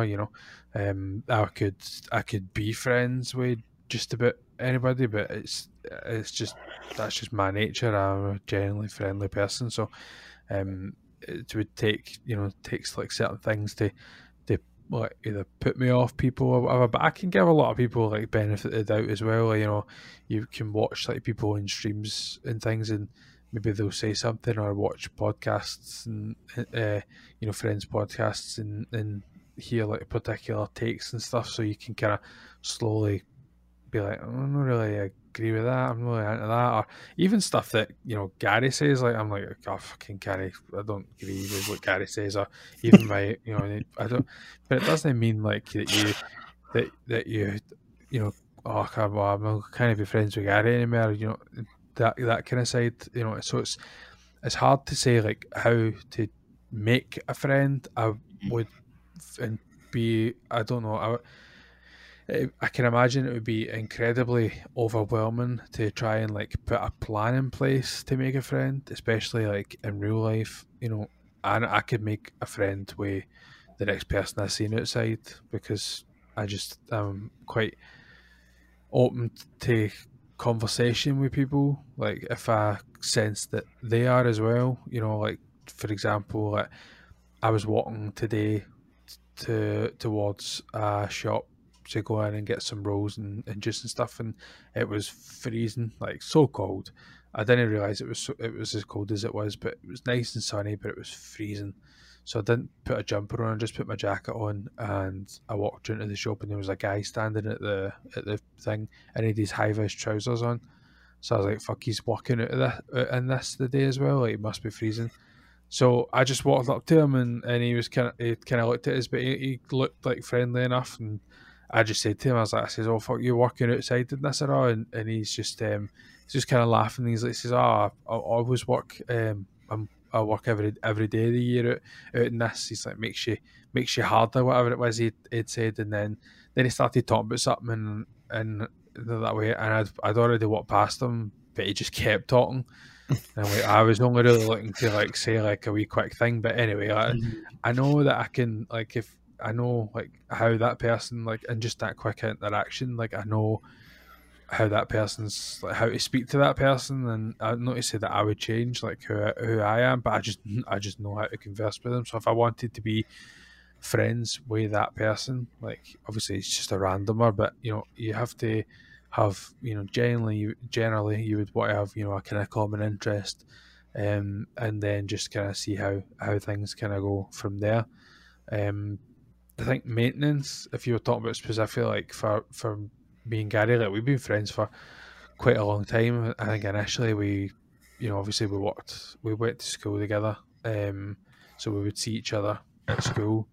But I'd say our friendship, like, mostly kind of strengthened through like going to like each other's houses and like playing games and talking about all that kind of stuff, sorry, while we were like playing games and whatever else. But it's in no means been like plain sailing, rocky, fucking perfect story for the entire time. Like, why with like fell out or whatever, it's just you just learn that, right, okay, just a couple of days later back to normal, because you value the friendship over whatever stupid thing it was that you were arguing about. That's just what it is. Like, I don't always agree, and he'll not always agree, and he want to talk to me, and I'll be busy at work and no answer him, and it's not like, oh, he's not fucking answered me, so I'm never messaging him again. It's just he's fucking busy, or he's doing something else, and he just forget, or Gary's body playing God of War, he's not talking to anybody now. Like,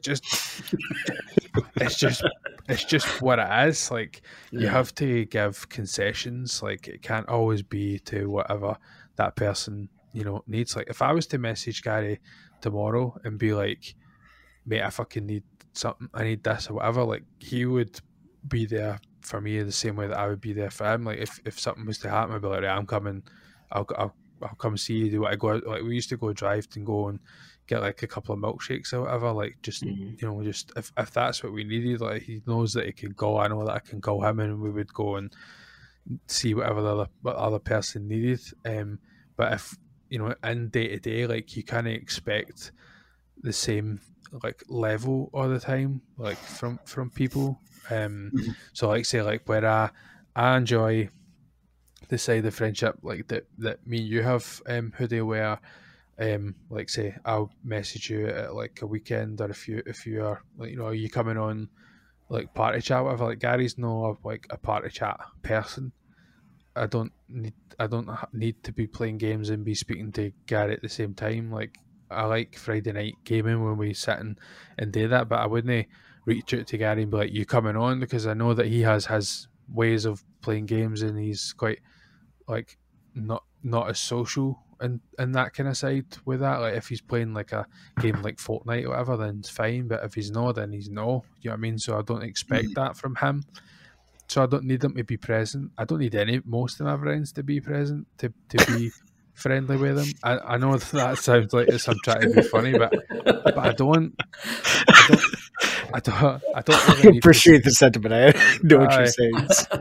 I don't really need to like say, like, just for example, if he listens, like, Andy Mack, who some of you will know, I speak to him like every now and again. Sometimes it's like once a month or whatever, but I would still, as much as I don't know him fully, like personally, like, I have had a few times where you kind of speak to him, and I know like what he does, professionally, and I feel like I know him, and we're quite friendly. I'd say we were friends, as much as it's online, and it's fairly low maintenance in that side, where it's just some exchanges, or some DMs or messages, or whatever, or are we going and play games together, or that. Like, I do think of that as being something that you don't really need to like chip in or maintain.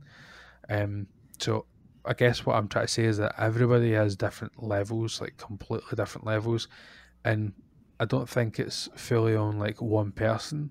nor do I think that you should ever feel guilty for like if you're friends with somebody and that starts to like fade away. I think it's natural. It's part of a natural part of the game. Like if you're speaking to people and you suddenly stop speaking to them, it is certainly a two-way kind of street, and you have to it can't be personal that the other person starts to kind of thing away because they've got other things on, and you don't, they can't make as much time for you, and that's just what it is. It's just life.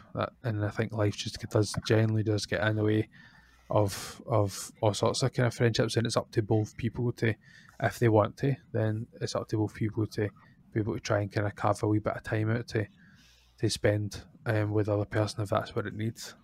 Yeah.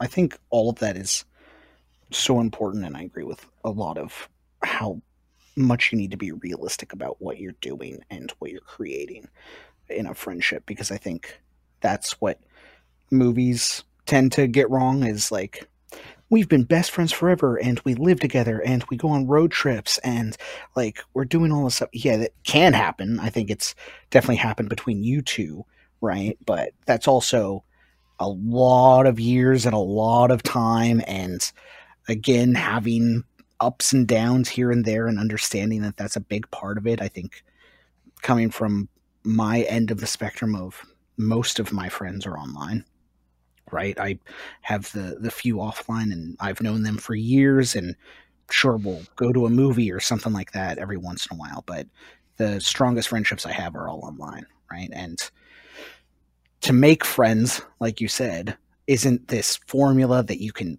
hit these beats and do it, because so much plays into it now. So much of it is because there is an anxiety of rejection, and can I make a friend is already a question that you're, having anxiety over. But the easiest way for me personally was going on Twitch. I think Twitch is a great way to just talk with people passively and continue to talk passively over time, and eventually, oh, you know what? I'm on Twitter. Are you on Twitter? Okay. Now you've moved over to Twitter. Now your friend's there. I think that's what happened with Mac and Me, the movie, not Mr. Mac and Me. But the thing is like, you create friendships organically most of the time. Nothing can be a science, and that sucks. And I know it sucks because I've been at that point of like, man, I don't have any friends, and I don't know how to make friends, and this is just sad.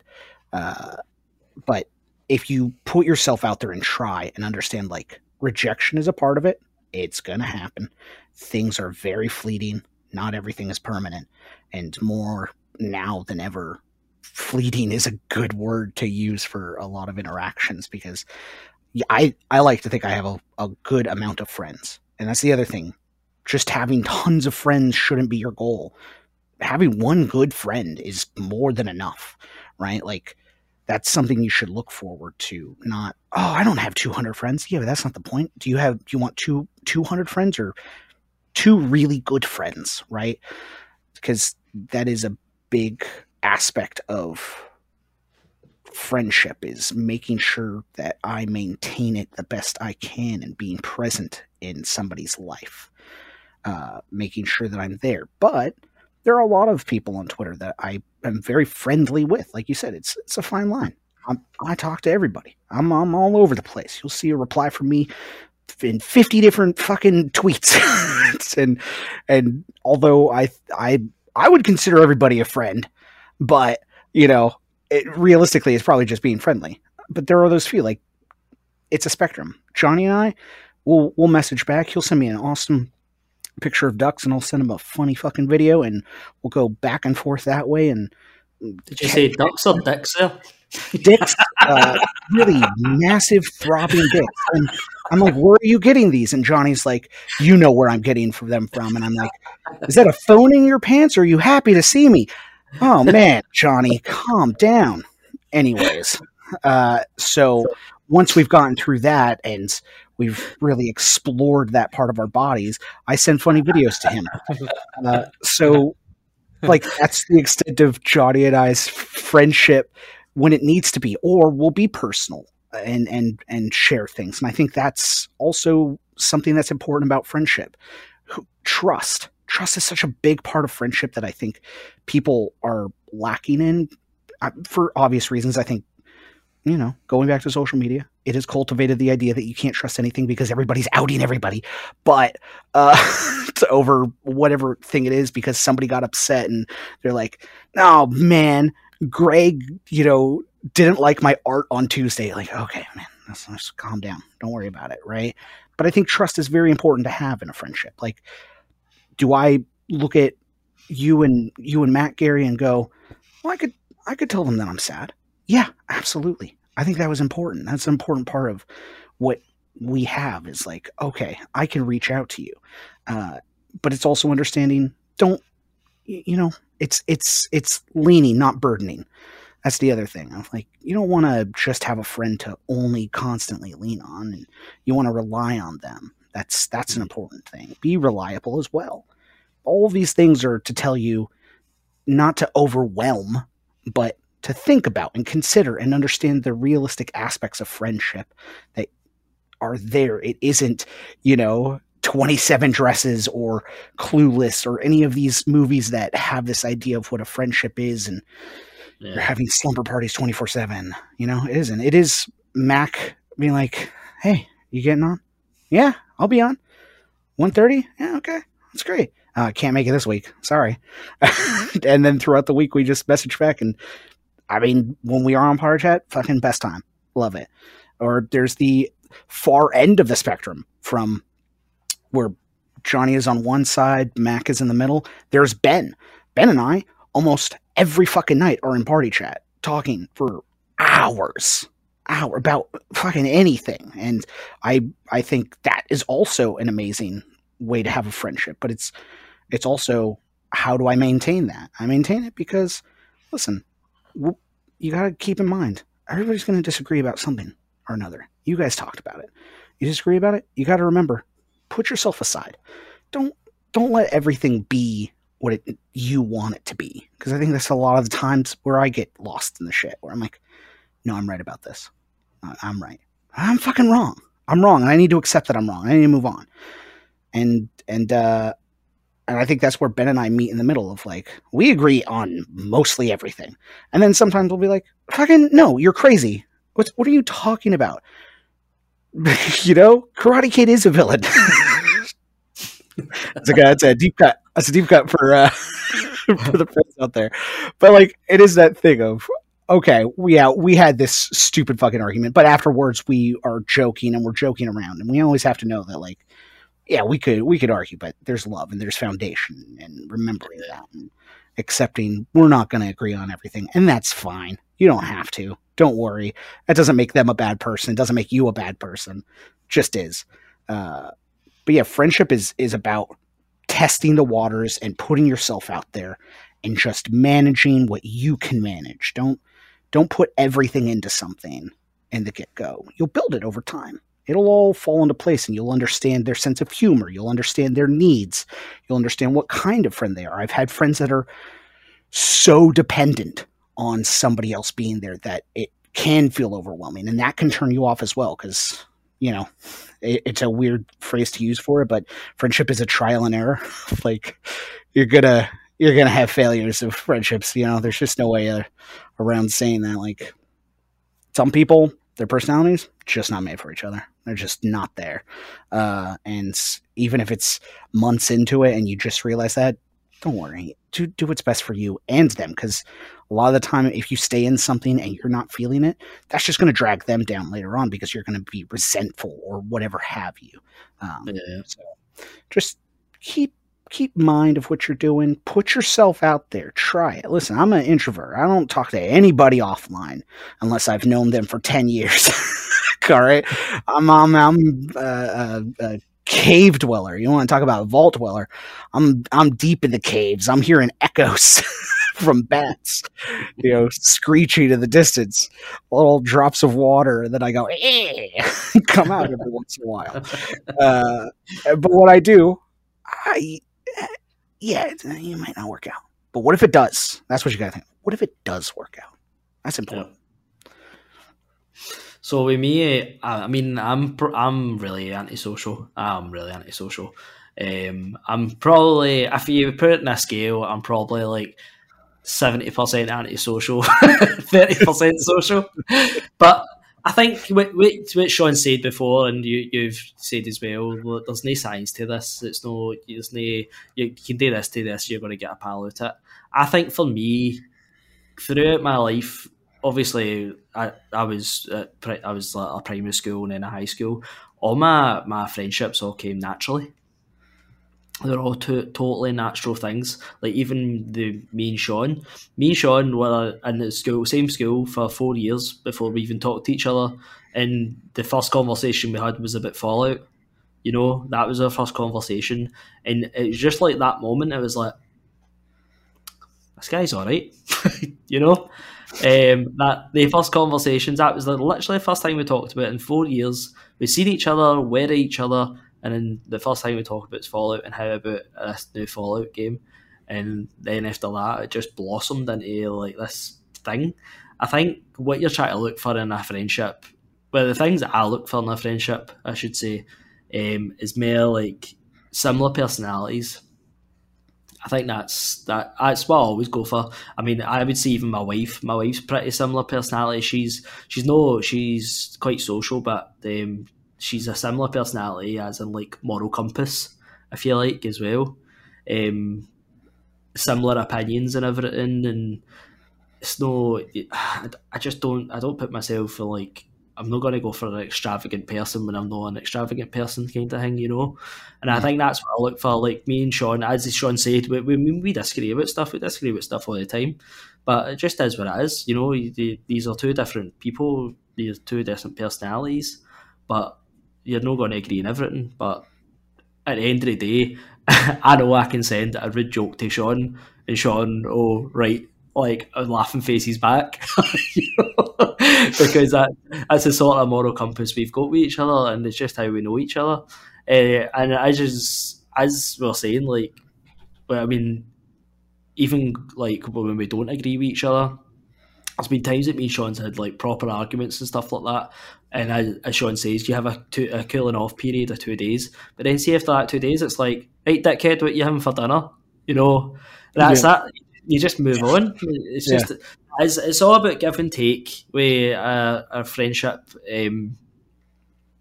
As Sean said, being there for each other is probably the most important thing. I mean, I don't know how many conversations we've had where Sean's phoned me or vice versa, and it's like to talk about something, you know, like when I had my mental breakdown, you know, I think Sean was like the second person I phoned that day. It was like, here, I need to talk to you, and you know, and I just talked to him about it, and he was like, fuck man, I didn't know you were like this, and you should have talked to me and all that kind of stuff. And you know, being supportive as anybody would, but it's just knowing that person's there for you, and the really good friends end up turning more into family. You know, I would say Sean's more like, that sounds horrible, but Sean's more like a brother to me than probably my own brothers. You know, I talk to Sean much more than I do my own brothers. That's without a doubt.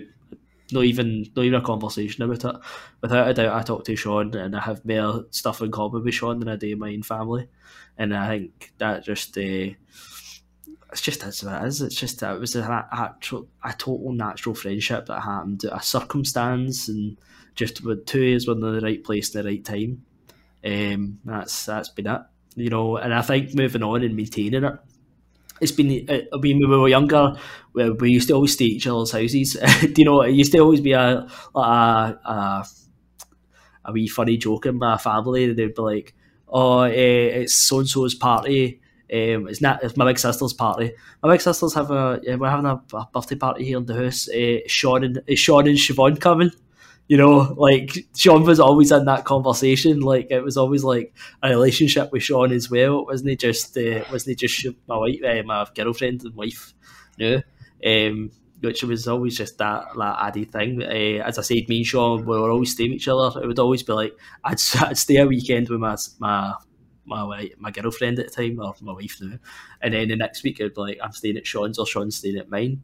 So I think for a younger age, that's how we really got to know each other and we played games. Games was a huge part of your friendship growing up. And it still has always been that way. You know, it's occasional now as we got older. We're just busy. It's just I've got 2 children. Sean's really busy with his job and stuff like that.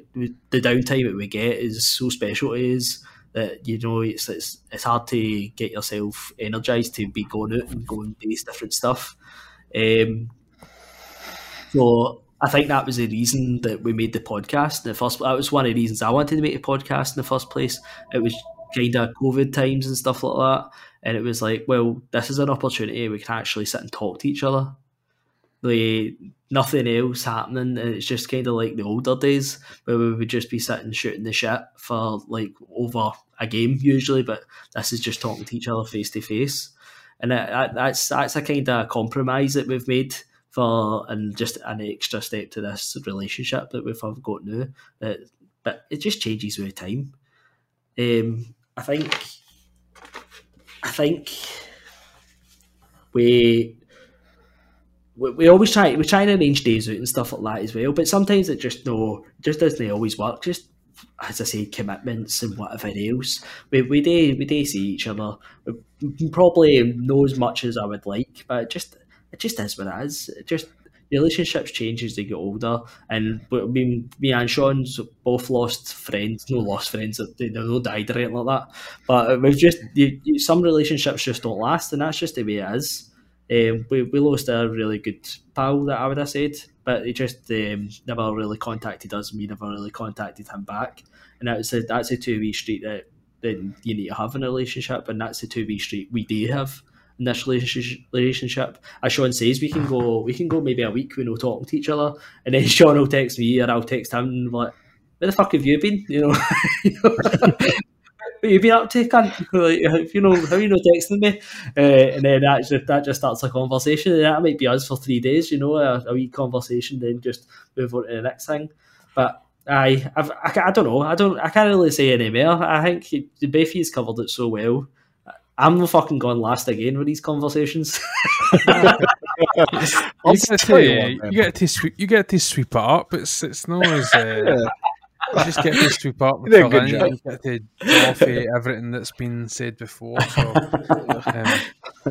it's easy. To quickly add on to your point, Gary, of messaging each other, and that's a 2-way street. I think people can get caught in their own head of like, oh, I'm embarrassed of something I said or did, and they'll just never reach out. And then the other person is probably also thinking that, and that's something to keep in mind. Like, take the initiative if you feel like that.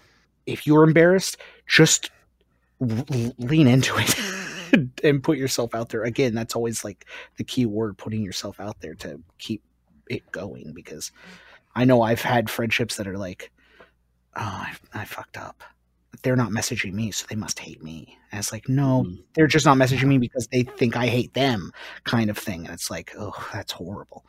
You know, you're doing this weird dance, and it's like no one's dancing. You're just sitting in a corner, drinking a Kool-Aid, sad. You can see each other across the way, but you're just like, I guess I'll just sit here instead of doing anything.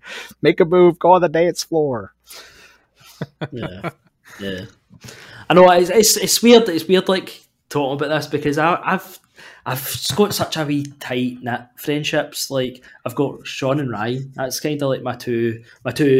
I feel like real life, like friends, and it's weird like having a conversation about how to make friends, because I don't really go out my way to make friends. You know, like my work, for example, you know, I'm friendly with like 95% of the people in my work, and I'll talk and I know about their lives and whatever else, and I'll ask questions and etc. But it's kind of that step that's like, but I'll probably not really ever go to these. You know what I mean? Whereas I don't know, it's strange. It's strange. I'm antisocial, as I said. So it's just try to find that I only need a couple of pals. I only need a couple of good pals. Yeah. You know what I mean? That's what I look for. As a person who's more antisocial, that's what I look for. Whereas Sean wants to be pals with his grand next door and all that. Try and find humor, man. That's what I do. I'm like, if I can laugh with you, friends. Yeah. I love definitely opens the door. Dick pics from Johnny and laughing my head off, you know? Oh my God. Hoodie's going to get inundated with dick pics now. If anybody wants to send their dick pics. Man. Friendship's great. Try and find it. Yeah, definitely. So that, I mean, is everything else anything else to say about the last topic before we close? I don't think we should be friends anymore. Yeah, there you go. Podcast cancelled. Easy as that. Imagine that. Imagine that. All right, okay, good, great. So, listen, like I said at the start of the episode, it's been a new thing for us, and we did front load the episode with a lot of a chat about what have we been playing. We probably need to maybe take that out if we're doing some, depending on the topics, I would say. But we maybe need to take that out because it's too long in the tooth. Right now, at the time we're recording, it's like 1:30. So I'd prefer if we're going kind of strong with some of these, then we really need to fine tune them a wee bit. But I think I've really enjoyed. I think all of us have really enjoyed this in terms of being able to bring 3 separate points off of the table. I think Gary had mentioned the games that we hate and love that others don't quite some time ago as a potential episode, and as much as it might have worked, it could also have possibly had that kind of an entire episode of leaning more towards a negativity type thing, which it doesn't always sit right with me as a listener. So I don't feel like that's something that we should be doing as a creator, having something as negative focus, but there is a place for it. So this kind of setting is ideal for it, where you can get in and you can really analyze it and have that conversation, and then go into other things. Not that the social media was an uplifting conversation to follow up with, but it just happened to be the next thing. So yeah, we've brought 3 separate topics, and there'll be loads of different things and permutations and stuff as we get better and move forward. And hopefully this is something that interests everybody that's checking it out. And again, like we said, if it's the first time that you've listened before and somehow suddenly you're an Uber fan, check out the merch store. We have obviously we're on social media, on Twitter and things at the Vault Dwellers, the Vault Dweller Pod. So go and check out that. There's some links and stuff for some fantastic merch as well. Which it's going to be ever changing throughout the years as Hoodie and Gary kind of populates that, because that's something that we're all excited about developing as we grow, because we're growing slow, but that's just the nature of it, because we're 18 episodes in. We're only a couple of episodes away from episode 20. I think we've possibly only, I don't know what, a month or that out from being a year of doing this. 2 months. So 2 months away from doing this for a year. So and that's pretty cool. Like having that kind of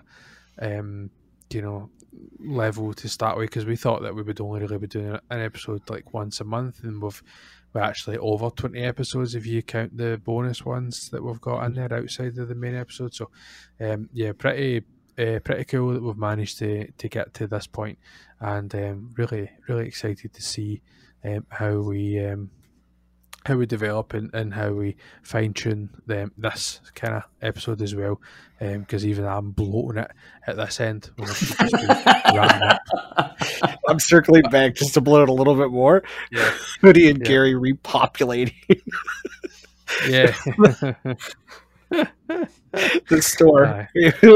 You and me, Gary. That's it. Coming together. Let's see pictures of that. Johnny, get on it. What are you waiting for? That'd be a t-shirt and a half. or maybe just half. Maybe just half a t-shirt. Okay, right. Thanks very much, everybody, for tuning in, and we'll see you next time. Take care. Oh no, I haven't done this in quite a while. I'm keeping this in. Oh no, I did it again. Oh boy, you know what? That's on topic. All right, have a great day. Goodbye.